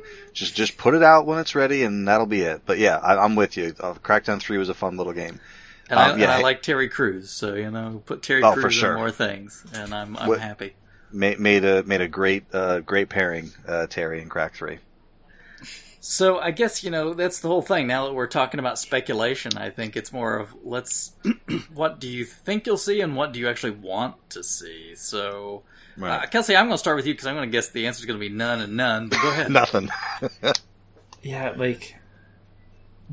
even if they announce a game that looks cool, because of how they distribute games now, I'm not going to buy it. I don't want to digital version. They still make discs, dude. They still discs do make discs. that you have to have an online connection to even start up. Like, I'm just not interested in an Xbox. Just like your PlayStation, right? No, my PlayStation can be offline. I can put a disc in and play it. My Xbox can be offline, and I have to set it up online to put my disc in and play it. Yeah, but we kind of go back to the same problem we talked about that one show where when the servers go down, it's all dead.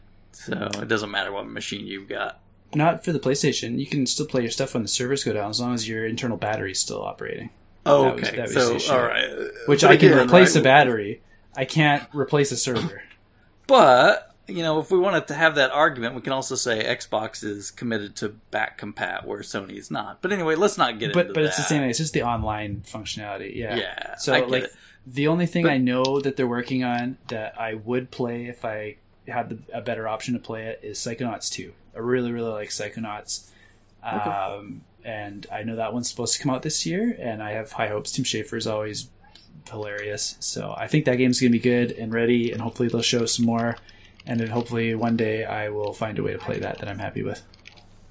Okay. And that's it? That's literally it. I don't like Bethesda. I've never been a Bethesda fan, so that doesn't excite me. Unless Starfield is vastly different than an Elder Scrolls game, I'm not really interested in it. Okay. So then, Bill, what you looking forward to tomorrow? Yeah, I mean, this kind of the opposite of Calman.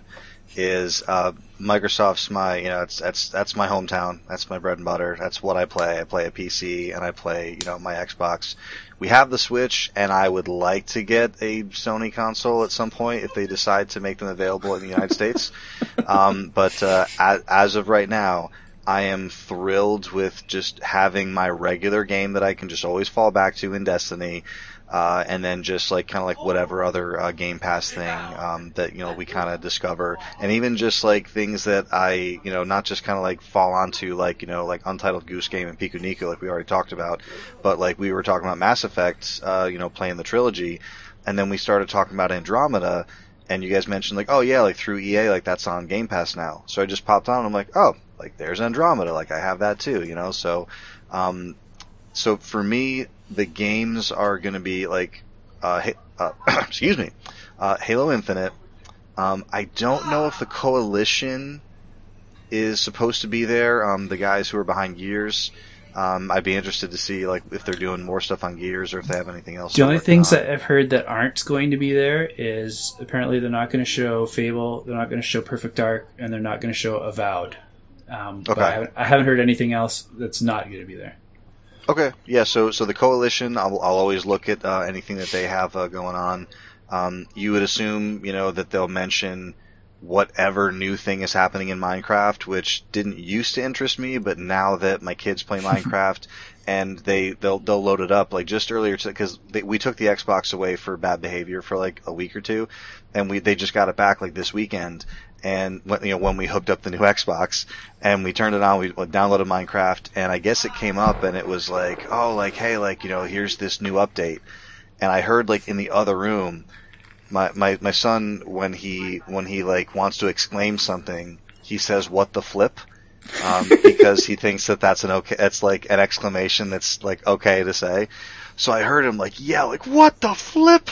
And I was what's going on? He's this new update, it's got this and this and this. So I like that they get excited about it, because then we can, grab some controllers and like a while ago it was the bees or whatever they added to it. So, and also they'll jump that, I thought they were done with Minecraft Dungeons, because they beat it and they got some cool stuff and they leveled up and that was it. So as we're going through the list of games to put back on the system, they were oh, and Minecraft Dungeons. I'm really? You guys still play that? And Callahan's I play it sometimes. And I'm putting together something in the dining room, doing some bills or something the other night, and I hear it in the other room that, all the sounds from it. So yeah, I'd be happy to see, anything that they have to add, in the Minecraft world. I think, sorry, I can't remember which one of you mentioned, Hellblade. Yep, Kelsey. I'm interested in Hellblade 2. I played Hellblade 1, Senua's Sacrifice, after hearing the Playcast episode on it. and I played it with headphones on their recommendation. It was very, very, very good with like all the kind of like the internal voices and kind of things going on in that game. So if that's a possibility, awesome. Kelsey mentioned Forza. I gotta tell you, I kind of ignored Forza for a long time. I was a big Gran Turismo fan back in like the Sony Polyphony digital days. All of them, like 1, 2, 3, 4, and like I kind of fell out of it when they released like 5 Prologue. Like, this is a demo. Why are you selling this demo? So, but yeah, I kind of wrote off simulation racing games and kind of became like a Burnout guy. Not like a Burnout guy, but like a fan of Burnout. So, I kind of shifted gears, pun intended, over to Burnout. So, but I'm telling you, I think I played Forza Horizon 2 or 2, I think. It was like a game with gold or something. Like, man, this is good. And then Forza Horizon 3, like, it just took off for me. Forza Horizon 3 is like one of my all-time favorite open world simulation racing games. Forza Horizon 4 is still really good. I just don't like the setting as much. Like, it's like kind of like a European. Is that Australia? Or is no, 3 Australia? 3 is Australia. Okay. That's my favorite. Absolutely love 3. And then 4 kind of went to like the British, kind of countryside, British, Scottish, kind of countryside feel, which is fine. It's just, just different. So, it used to be like pre-pandemic times, you had your Sim year and you had your Horizon year, and then Sim and Horizon and Mainline Horizon. So, if whatever they have, coming down the pike for, Forza, I am especially interested if it's a Horizon year. And I know I said it kind of half joking before with Crackdown. I'm not saying I want them to release another Crackdown, but I still think that there's potential within those 23 studios to just come out with like some kind of like banger that's like, oh man, who knew they had this in them, type thing. So you're always kind of like, waiting for that kind of like lightning in a bottle type moment. So, but yeah, that's, I'll watch it. Hopefully, they'll have some cool Game Pass announcements where they're like, oh yeah, by the way, these whatever games are coming to this service you already have, because, that's always fun to get some extra stuff. And yeah, that's kind of what I'm looking forward to for, hoping for Microsoft. Cool. Well, I mean, Kelsey, you mentioned Starfield, and that's definitely the big thing I think is going to be on the plate, because obviously it's the Microsoft and Bethesda show. So that's what I expect to take a big chunk of time. And I'll be honest, I'm excited to see what they've got. I like Bethesda games. I like what they've done with Elder Scrolls, and if they can do something really cool in space.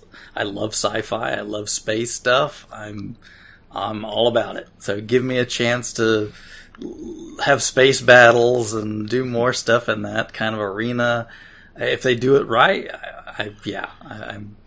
I really like the way they let you kind of just do things on your own and explore, and it'll be curious to see, because we kind of got a little taste of this with, whatever that one game was that came out. What was it, like a year and a half ago? Outer Worlds? Outer Worlds. That was Outer Worlds. That was the Obsidian one, right? Yeah. Yeah, and so Obsidian had always been in that same vein. So we kind of saw what could be with this, and because it was in a space sort of setting. I obviously think this is going to be on a much grander scale. Of course, it's Bethesda, and they've been at this for a while. And I hope we at least get a small teaser for the next Elder Scrolls game. I don't think we'll get much more than that. I would like just at least to know, where's it going to be, right? Yeah. Tell us where it's going to be, and maybe do a couple quick little grabs just to whet my appetite a little bit. Title would be nice. I mean, if they know where it's going to be, they should have the title, right? Right, they should know what region they're going to cover next. I mean, obviously, so I don't think that hurts much of anything, is to give us a glimpse of the next Elder Scrolls. I mean, like, how many times has Skyrim now been redone? To be honest, I wouldn't be shocked if they said, hey, look, we're doing a Series S and X update to Skyrim and make it even prettier. That wouldn't shock me in the slightest. Now available on your refrigerator. Yeah, I mean, but I mean, it's a Game Pass game and they own it, so why not, right? Yeah, we'll make it a little prettier. We're not putting it on the PlayStation version. Only on this, series could you get the prettiest version of Skyrim or something. 4K textures, I don't know, whatever. But I expect this to be the Bethesda show. Outside of that, I don't know what to expect because they pulled in a lot of studios. I don't know if they'll have much with COVID happening, but I'm kind of open to being surprised. I think honestly, what we'll probably get is more focus on Game Pass and probably more talk about things coming to Game Pass. I think it was. There's a lot of talk lately too about the TV service, right. like Game Pass through your TV. So I'm sure they'll talk about that for 10 minutes. Yeah, well, and that was in what's his face, Spencer, like a handful of Xbox people tweeted kind of like the pre E3, like blog article or something. And one of the things they said was like they're working with global TV manufacturers to add the tech into the TVs, so all you would need would be a controller. So yeah, I wouldn't be surprised if they mentioned that, like you said, briefly, because they did like the kind of like that blog style, not really a press release, but like a blog style release to kind of just like let people know that it's a thing that's happening. But yeah, and they also mentioned, like standalone boxes, like almost like a Roku or like, like a Fire Stick or whatever, that you would just connect to a TV and do the same thing. So yeah, I think there's a chance they talk about that. Do you think they name that a series and then a letter? How about Xbox Streamies? Streamies X. Whatever the most confusing way to name it would be. Yeah. But yeah, that's a good point. I forgot they had mentioned that a couple days ago. So that's probably something that they. Oh, you know what? I forgot to mention this, and I told you guys this in the Discord the other day.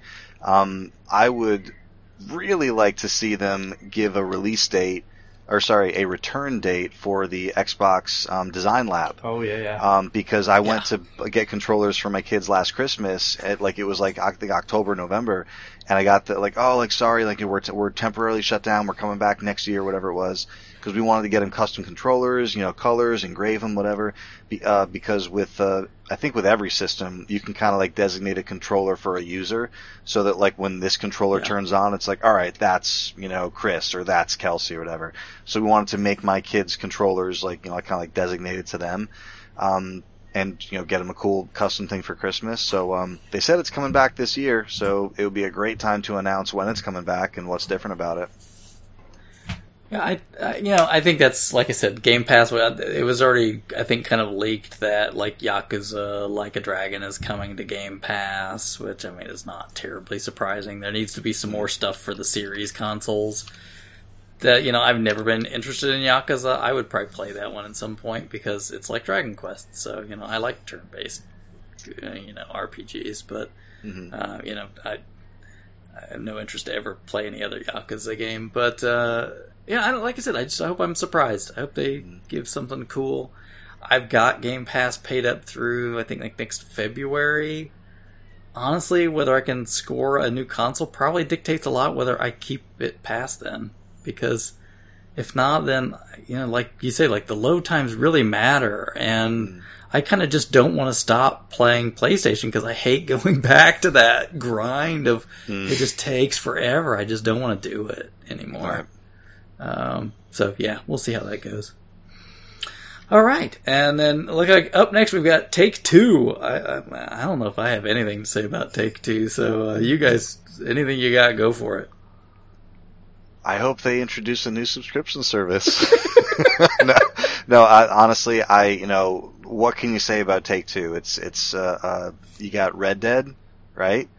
And they got Red Dead Online, which is, I don't know what else Take-Two is going to talk about. I can't remember the last time I, played something Take-Two outside of Red Dead 2, before that. So I don't even know what could be on their agenda. You think they finally announced Grand Theft Auto 6? No, not this year. No, I don't think so. Okay. I don't know. What else do they do? It's Rockstar, right? Do they do anything besides Rockstar?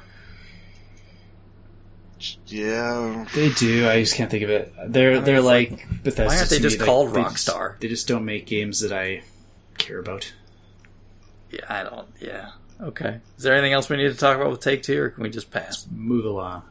Okay. Just I did a quick search just so we're not so Take-Two is the parent of 2K. So Take-Two technically is involved in the Firaxis releases of like Civilization. Okay, so they would also be like XCOM. Right, exactly. So that new Marvel XCOM game. So yeah, Rockstar Games is a big one. But that is something that would pique my interest. That Marvel XCOM game that got leaked a little bit ago sounds interesting. And that's why I mentioned it. Yeah, so Firaxis being under that umbrella, if that happens there, I have some interest. Also, what do you call it? I just had it here. I was thinking, so that was the company that the BioShock games would have come under then, huh? Yeah, when they were, because 2K, especially, so the first one, I can't say for sure. BioShock 2 definitely was under them at that point. Do you guys think there's any chance of any more of those games coming back out? Or do you think BioShock is just There's dead? rumors lately that someone's working on an open world BioShock that's supposed to launch in the next year or two. Huh. And what's his face? Ken Levine? Oh, yeah.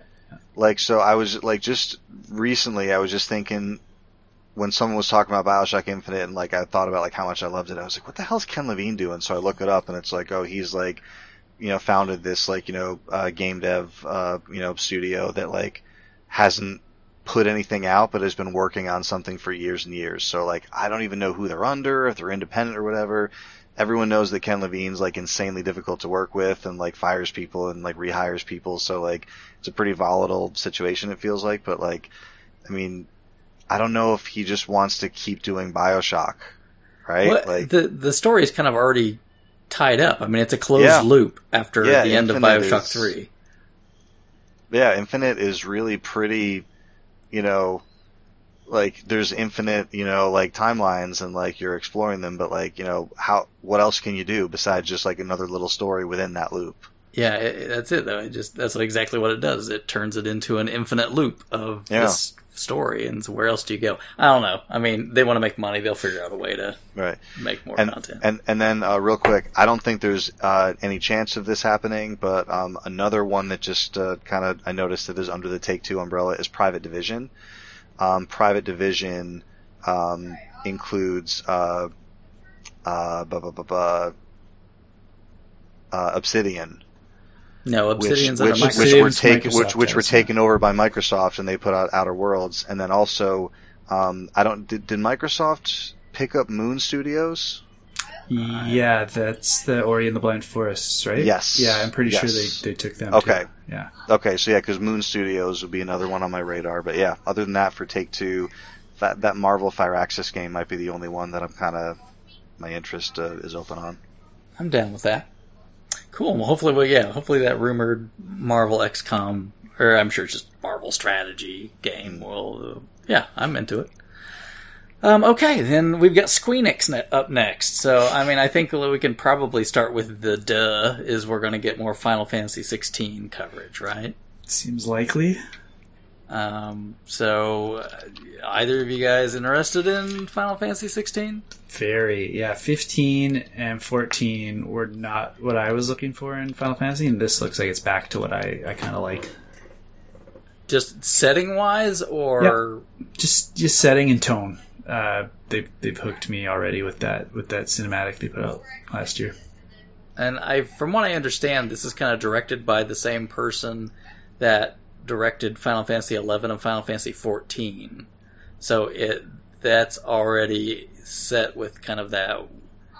They are kind of that fantasy world, like monsters and kingdoms and that sort of thing. So it'll be interesting to see what an offline take by that creator looks like, because I enjoyed 11.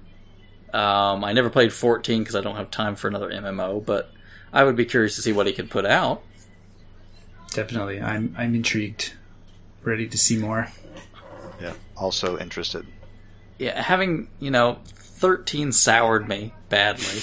And I never even... I can't play 14 again. I don't have time for an MMO. I'm sure it's fine. And 15, I just never even bothered to look at. I just... the bro trip, I'm just no Right. thanks. I don't need it. So I'll tell you, 15, I saw some early reviews on, and I remember people being super hot on it, and someone even writing, it's like made Final Fantasy relevant again, because it hasn't like really been like in a little while. And I kind of got convinced to try it, and I'm not saying it's bad, it's just not what I'm looking for in a Final Fantasy. So I played it for like a good like dozen hours or so, and I'm like, alright, I see what they're trying to do, it's just not for me. It felt like really like, and I've never played a Monster Hunter game, but it felt Monster Hunter-y. Like everywhere you That's what went, it looked like there's from a lot of the stuff like, I've seen. Yeah, like everywhere I went, there were posters, and it was very much about like recipes and like cooking yourself like buffs and debuffs and just like really focusing on like these long, like hard battles. And like I played it for a little while, and I was like, I still don't know what I'm doing. Like I'm like some sort of prince, and I'm going somewhere, and like my car broke down, but it's like $1 billion car. Like, yeah, it just nothing really like meshed for me. But I really, really wanted to like another Final Fantasy game, right? So this is my next chance for the same reasons you said, Chris. Never played 11. I wouldn't try 14. I was not soured by 13 because it was awesome. Because it's awesome, yeah. Yeah. I don't know what's wrong with you people, but okay, keep going. Music is so good. Oh, game is great. Has Combat very Mass system? Effect. Awesome. Yeah, combat's great. I don't know what's wrong with you people. Stagger. You know what? I'm going to stagger you, Chris. Throw you up in the air and just hit you 1,000,000 times. I'm fine with that. But yeah, 13 was great. And totally into the style. It does kind of remind me of like when people were kind of soured by 8, and they were like, "What do we do? Go back to fantasy and put crystals in it." So now they're like, "Oh, people are kind of weird on Final Fantasy. What do we do? Go back to fantasy and put crystals in it." You have to come back to the faithful, everyone. Like, sure. Like we've seen how it goes. I mean, obviously we just had a Dragon Quest show, so I don't expect to see much Dragon Quest. But like Dragon Quest can't change, right? I mean, it's just like the whole country of Japan will revolt if literally. I mean, I think they talked about how they were going to change one of the combat systems in one of them, and like everybody literally like went nuts, and they had to back off. So I mean, can experiment a little more with Final Fantasy. Which, to me, okay, cool. Then I know I have a turn-based home to go to, right? If I want that, I can get it in Dragon Quest. So you can play around in Final Fantasy a little bit, but yeah, I really want certain things out of a Final Fantasy game, and the 13 and 15 weren't it. So I'm hoping they can bring me back home. And also, just since we were talking earlier about like, oh man, like where are all the exclusive games? I think the only console that's been mentioned with Final Fantasy so far is the PS5. Yeah, wouldn't surprise me a bit. I think Sony's throwing some money in for like it's ours for a year kind of thing again. Right. So I mean, there's an exclusive. If you're looking for one. Speaking I think Sony is the only company that has any exclusives. Are there any series exclusives? The Medium was, but then they just announced that's jumping over now. Okay, so I don't think there's any then. Oh, actually, I just thought of a Microsoft game that would interest me to see more, is if they show more of Chorus. That looked really cool. Oh, yeah. I forgot about that game. Yeah. Okay. So I don't think we're going to see much Dragon Quest because we already just had a Dragon Quest show. Yeah, we'll probably see a little bit of the same stuff they already showed. Yeah. Right, so what's left? Forspoken, I'm very excited about, and I expect that to be there. I don't know what that is. That was Project Athia that they announced last year, and then they re-revealed it as Forspoken, and all they really showed was there was that young black woman and just like her crazy movement through these like really beautiful environments. Yeah. So I need to see more about that game. Like, is there combat? What's the story? What other kind of creatures are in there? That kind of stuff. But I'm pretty pumped on what they showed. The movement looked really, really cool in the demo they showed already. Okay. I'm trying to think. Is there anything else under the umbrella that? They've got the Undersquare. IDOs, so they'll do like some Tomb Raider Raider. Hitman kind of stuff too. Right. Okay. So, are any guesses on franchise that's been flown under the radar that they're going to be like, hey, new Deus Ex? Here's my hope. ActRaiser 3. It's going to be so good. Raise an axe. Yeah. Yeah, because we just had a new Bravely. I guess maybe if we got, if... Project Triangle. That'll be there, right? Yeah, okay, yeah. Project Triangle Strategy, whatever. Maybe we'll get a real name for it now. They're just going to drop the project. It's just going to be Triangle Strategy. Yeah. Triangle. Which, I'm fine. That's a good name. I like it. Yeah. That's a good name, all right. You think they'll get any legal activity from the developers of Trine? I think they're okay. And they're probably plenty of lawyers. I think they're probably good. And, if miracles upon miracles could happen, they just talked about remaking Dragon Quest III in that 2D HD engine. Maybe we could get a Final Fantasy 5 or 6 in the 2D HD engine. That'd be sweet. It'd be so sweet. That'd be great. So I don't think that's going to happen, but if I had a wish list, that would be on it. Hey, I don't think it's going to happen now, but if Project Triangle Strategy does well and this Dragon Quest III remake does really well, why not? I think if those two, then they've got 3 games. They can show people have an appetite for this art style and stuff. I think they could do more with it. Yeah, and since they already have the engine, it's probably not that hard to, port these things at this point in time. They probably have enough assets, you know what I mean? Yeah. So, good. All right, very good. So, I know this isn't, we kind of talked about this beforehand, so this isn't really part of E3, but I guess we're talking about it. So next on the list we've got is Sony. Bill's made in our notes his thoughts, but well, just because they're not attending, they'll yes, have, like Kelsey said, they'll have something in June. They'll do a state of play they are the not next week after officially or something. Yeah, not officially attending. Right. So, any hopes for that? New Spider-Man content or new games in general, or? I don't even know. I mean, they have to show more PS5 exclusive content, right? You want to see more God of War, at least, right? That's true. Let's hopefully we get at least something out of God of War. But didn't they say that that's been pushed back? Yeah, it got delayed now to 2022.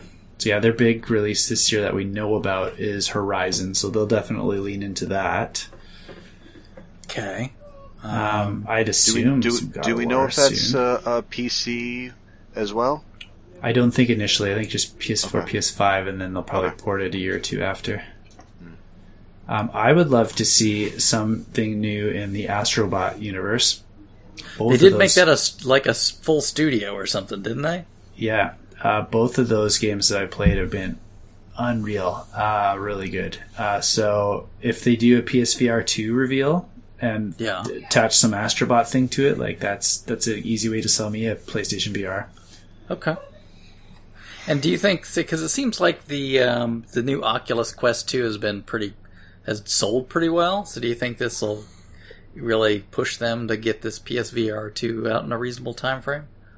I don't know. It's weird because they revealed the controllers already. They've given us an adapter for the old one, and they've said they're making one, but haven't showed us or told us anything about it.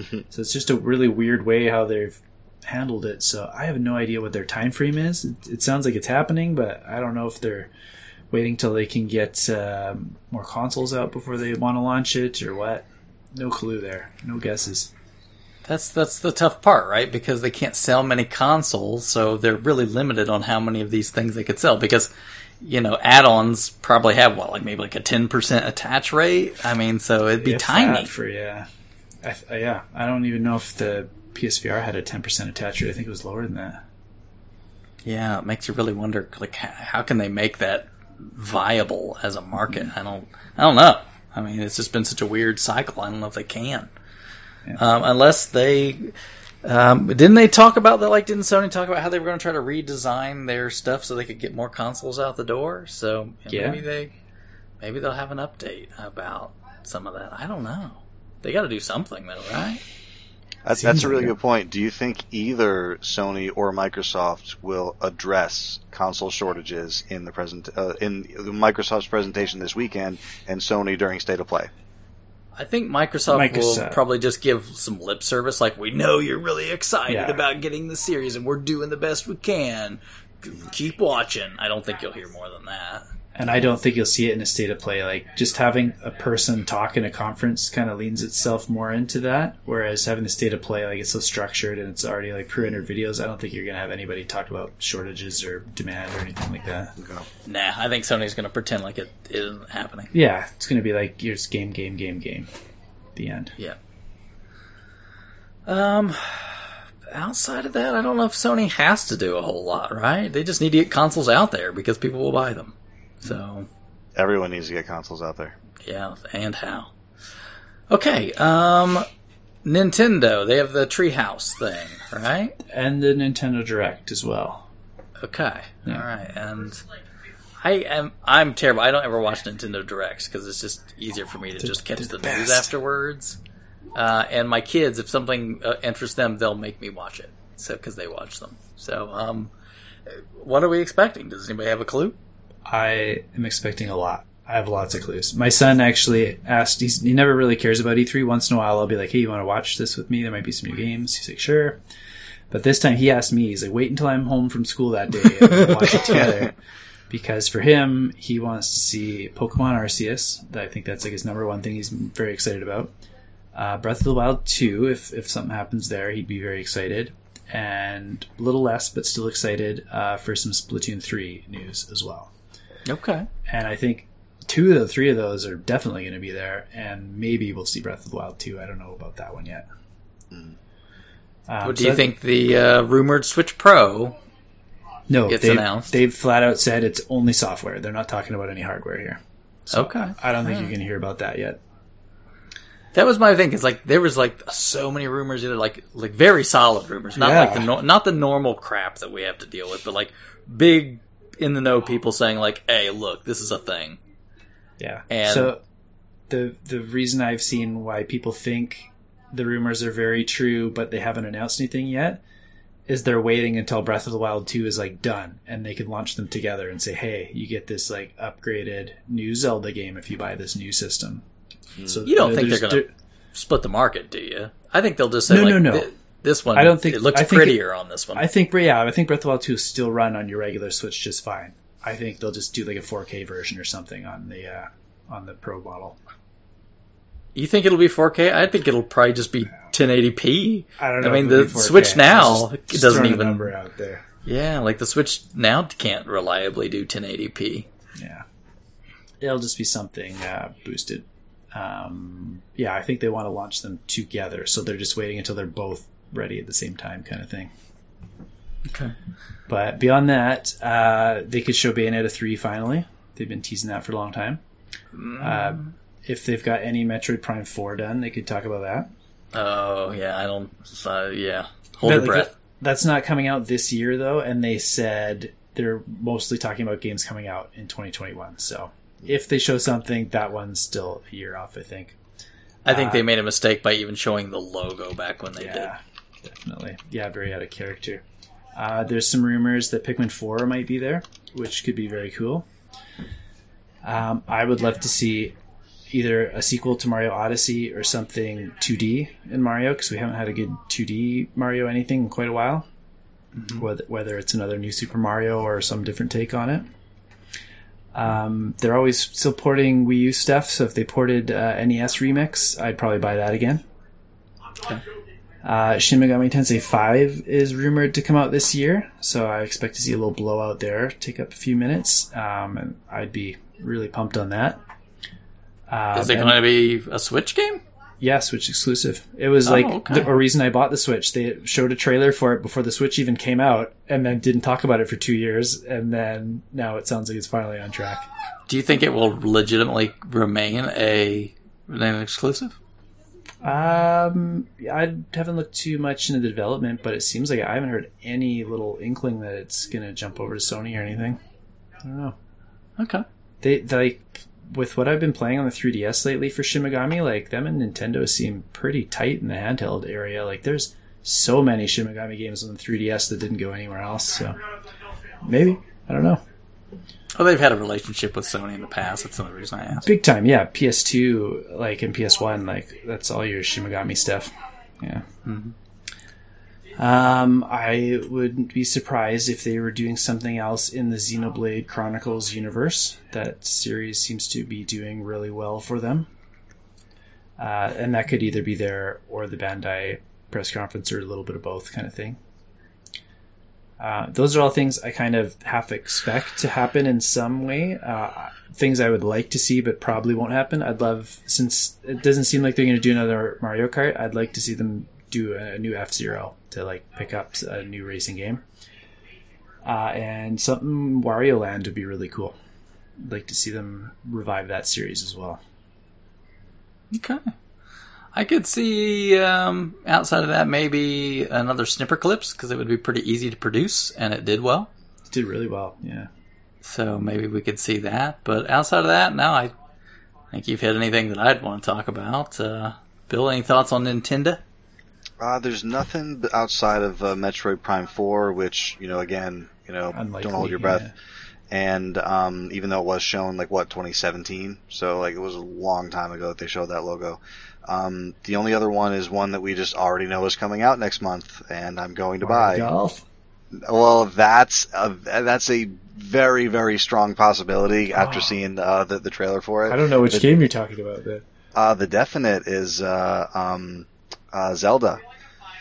The HD remake. Oh, the Skyward Sword. Skyward Sword. About that, yeah. Yeah, next month in July. So, we've seen the trailer, we've seen some gameplay. I know I'm getting it, but if they want to show me a little bit more, I'd appreciate it. But yeah, Skyward Sword is a definite, and Golf is one that we showed the kids the trailer. And I think I might have mentioned either to you guys or on the show that like the speed golf where you hit the ball and then you're just running on the course, looks so fun. So if I can get the kids interested, so that's the whole thing, to get the family playing together. So that'd be the other one that we'd be buying this summer. Okay. All right, moving on, we get to Bandai Namco. I think, obviously if we're going to see more Elden Ring, it's going to be here. I honestly don't expect a lot more. Simply just history's sake. We may get a little gameplay piece, but what do you think? They just run the same trailer again and then 45 seconds of gameplay and then move on? Maybe, yeah. Maybe they do a couple minutes. I don't expect much. A, because they don't have to, and B, they probably want to keep it close to the vest, not spoil anything. So that's kind of what I would expect. Outside of that, we Scarlet Nexus, which I think just released, or it's just about to release. I know it's anyway. I think we'll probably, if there's anything to say more about Scarlet Nexus, we'll hear about it. Outside of that, I don't know. They've got the Dragon Ball Z fighting game has been doing well for them, so maybe they'll announce some more characters for it. And then I don't know. That's probably all I've got in mind for Bandai Namco. So Chris, as the resident fighting game guy, I was going to ask you if there's any chance of anything in the Tekken universe from Bandai Namco. I guess a new Tekken is possible, but the last Tekken hasn't been out that long. So I guess Tekken 7 or whatever. I think 7, yeah. They'd probably just do a gen version, right? Before they do a full new one. Wouldn't surprise me if they maybe do, a refresh of, maybe it's a little prettier, but Tekken is still popular enough. There are tournaments, but their games are kind of like Soul Calibur and some of the other ones. They don't have as long of legs as Street Fighter does because it's kind of the king. But I think this Tekken 17 scene is still going, so I would not expect a new Tekken. Either of you guys play Pac-Man 99? I've heard good things, but no. Yeah, played it a couple times. Pretty good. Cool. All right, well, anything else to talk about with Bandai Namco? If they are doing a new Xenoblade Chronicles anything, I expect that to show up there as well. I would love, if they're not doing another Xenosaga game, I would love them to just put a collection together with all three of them and throw it on PlayStation or Switch, one of the two, or both. That'd be a nice treat. I'd play those. I don't think that's happening, but I wish you luck. Yeah, thanks. Capcom. I think this is going to be an interesting show. They've already, of course, launched Village, and we're not going to get a new Street Fighter. What are they? They've got that one game, and they just launched a new Monster Hunter. Yeah, but it's that one game that they kind of showed off last year with like the spacesuit, right? I can't remember the name of it. Oh, I can't either. Yeah, I vaguely remember that. So maybe we'll actually learn what that is this year. That was the one. Yeah, Bill was interested in that too. I can't remember what that was called now. I can't either, but it was just like a really tiny snippet of a pre-rendered, something or other. So maybe we'll get to hear more about that again. Outside of that, maybe another versus Capcom fighting game, maybe if we're lucky. I mean, the last Marvel vs. Capcom did terribly. Really, really bombed. And so, I don't know. I don't know if they could pull something else out. It would be interesting to see.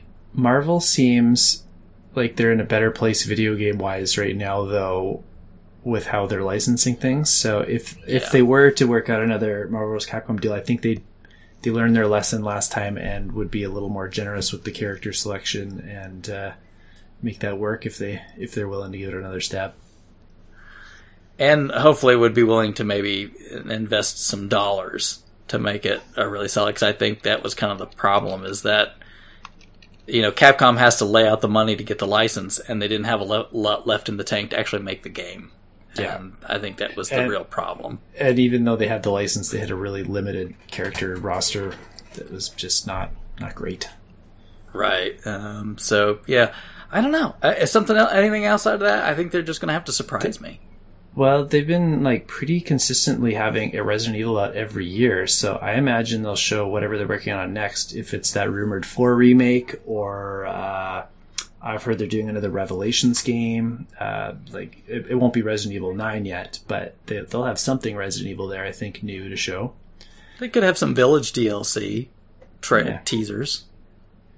They did good with the Ghosts and Goblins Resurrection, so I'd like to see them give Mega Man some new life again, whether it's another X game people have been wanting for a while, or just doing Mega Man 12. Something there. Just scratch that itch a little bit. It doesn't have to be a huge game, just something small like they did with Ghosts and Goblins. Okay. Awesome. I mean, 11 hasn't been out that long for a Mega Man game. Been over 2 years now.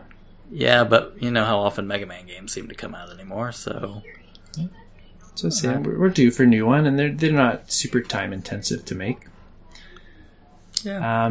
This one's like a pipe dream, and it could be either at this show or a Bandai show. But I'd love to see another Project Cross Zone game on the Switch. Nice portable tactics game. Very silly, just like a lot of fan service. I'd like to see them dig back into that. It could be possible. Yeah. Okay, we're ready to move on to the last one? I didn't go through Capcom yet. The only one that was on my radar was the one I think you might have been referring to. That kind of like what very was that brief called? Snippet game. The one that's been on my Capcom list is Pragmata. That's the one. Is that? Yeah. Okay, yeah. That's what I was thinking. Yeah. There hasn't been a lot shown of it, but like the pictures that I've seen, it's like you can see Earth, so like it might be set on the moon.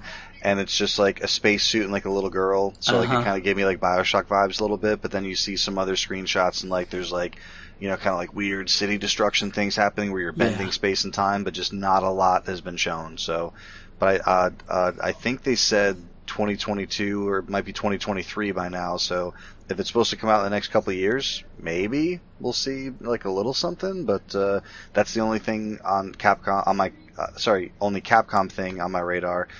Because, I'm trying to make the effort to kind of get myself back into Resident Evil, but when it's really difficult being out of it for so long and coming into some of, like Kelsey said, the radically different ones that they've done.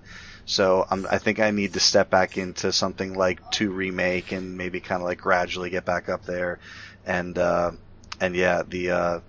There's nothing else, Like Monster Hunter wise, I haven't gotten into like any of that stuff, so I don't know if there's anything on my radar for them besides that Pragmata. Yeah, I would expect with Street Fighter, they're in their final season of Street Fighter V now, and it hasn't ended, so I would expect them to keep the powder dry. I think we won't hear about Street Fighter 6 until Capcom Cup next year. So, yeah, I think it'll be interesting to wait and see how that goes. Okay, last but kind of not least, and also not exactly as a part of E3, but they still do their own show as a part of it. It's and they're always usually very weird. Limited Super run weird. games. Yeah, like it seems like a lot of years it looks like it's been done with like a Kinect or something. But anyway, thoughts? I love these shows. They're so weird, and they're kind of like Devolver. Like they have fun with it and get a little wacky. Low budget, but they have fun with it. Any wish list for digital stuff to make it to physical, or?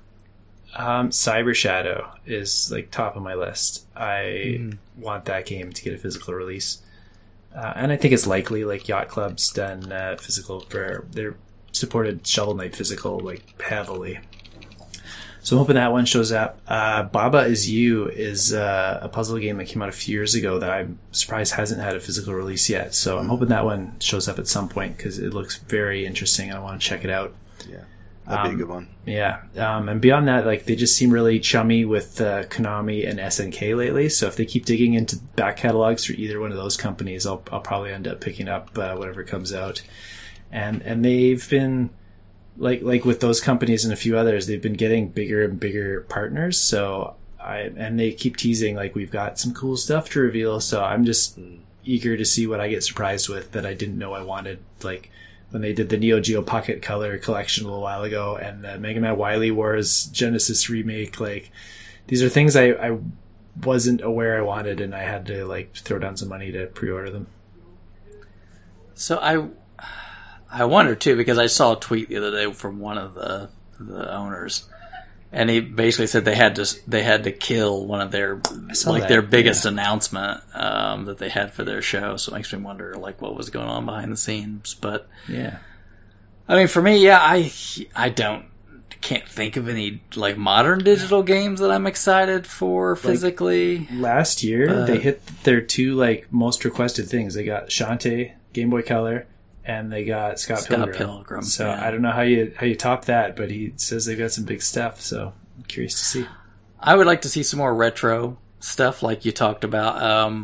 I think maybe I would like to see official releases of some of the weird stuff that never got released. Like give us a Bioforce Ape, official release, or some of these like secret ties, like these NES games that were basically done but just never officially released, but they've been floating around in the ether forever. They've been getting into weirder and weirder stuff, so I hope they dabble in some things like that.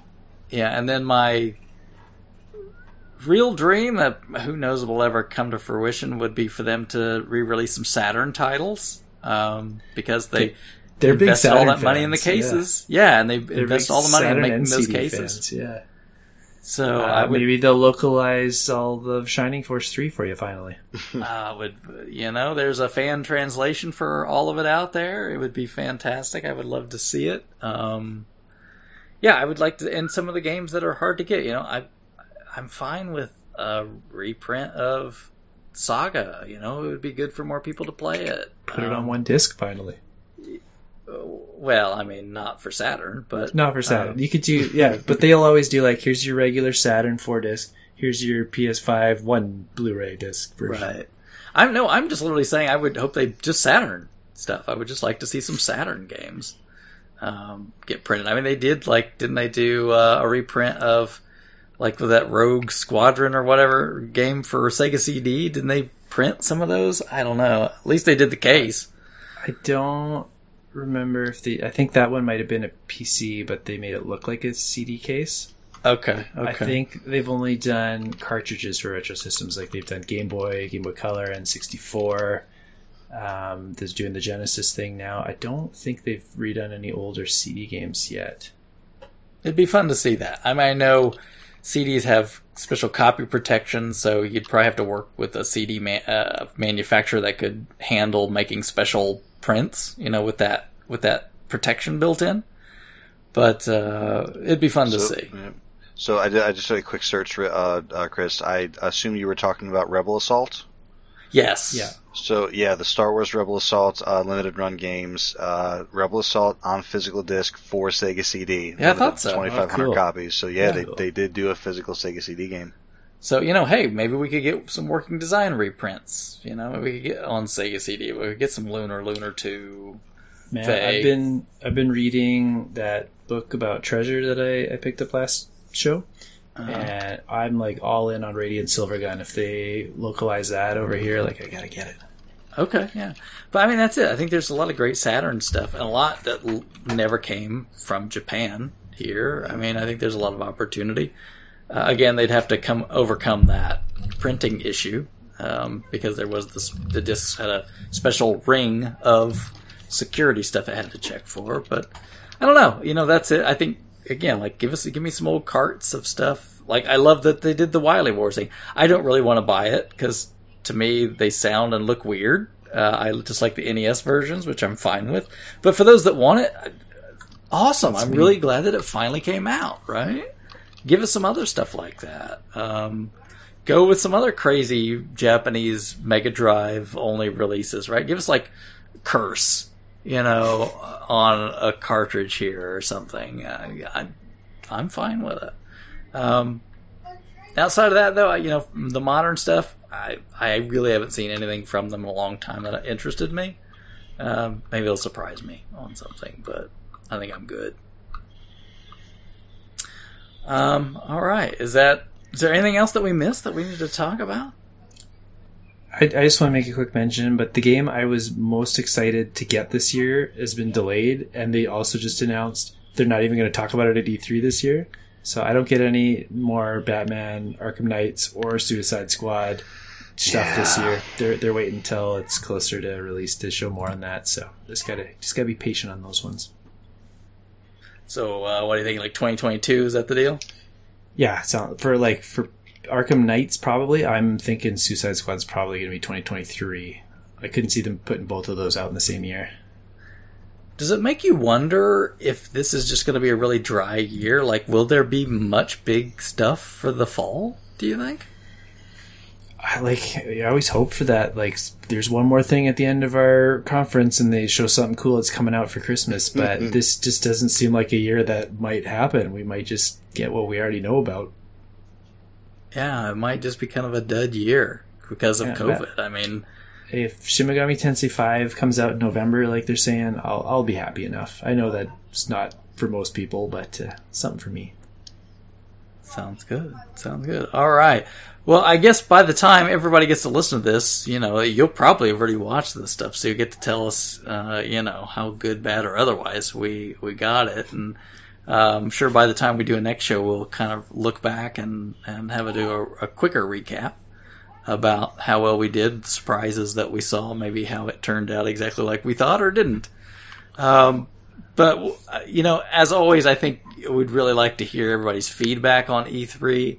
What did you like? Tell us, the things that get you excited about the show and the things you're pumped for. Hit us up on Twitter. If you're one of our patrons, talk to us on Discord.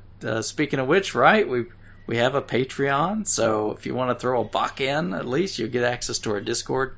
Come chat with it. It's a very private group. It's not a lot of folks in there, which is honestly very nice. Honestly, not that I don't want more people to support us on Patreon. I'm not trying to say that. I'm just saying if you want a place that's kind of a small bar kind of feel, right, where you just got a couple close friends and you can have a chat. I just got an email from PAX that was because they went fully digital, with the show being canceled this year, and they're like, oh, the digital badges are available, and there's two versions. There's free, and it's $15, and the $15 badge gets you a $10 coupon at the merch store. So it's okay, well, the badge only costs you $5 if you buy some merch, and the other thing it gets you is early access to their Discord, and I'm like, who wants to be in a Discord with 80,000 people? Right. Yeah, so just come on down to Cheers, where Norm knows your name. Yeah, absolutely. Talking about Loki, Mass Effect, Batman, and loops lately. I should have mentioned that in my catching up. I started Loki by myself today because Sarah was still out at the birthday party, and I was like, let me just start this up. And man, 10 minutes into it, I was like, this is going to be a winner. So I had to stop, and Sarah's going to watch it with me. Cool. But yeah, cool. It was one of those things that was I knew about it, but it wasn't the date wasn't on my radar or anything. So it kind of popped up, and I'm like, oh, this is a thing. And man, right from the beginning, so good. So all of these Marvel shows have been like that for me. I wasn't particularly excited for any of them, but one episode in, I'm like, okay, I'm hooked. This is got me. Yeah. Well, let me ask, because Loki does interest me and the other ones didn't. Do I have to have watched WandaVision or the other one before I watch Have you seen Endgame? Yeah. That's all you need going into Loki. I've seen the whole movie, all the movies. Okay, you're good then. Yeah, you don't need to see the other shows yet. Okay, that's fine. They give you, I wouldn't say a recap, but they start the show in the absolute perfect way to just get you right back in where this story begins. So you're fine. Okay, good. Because honestly, maybe I'll go back and watch those other ones at some point in time.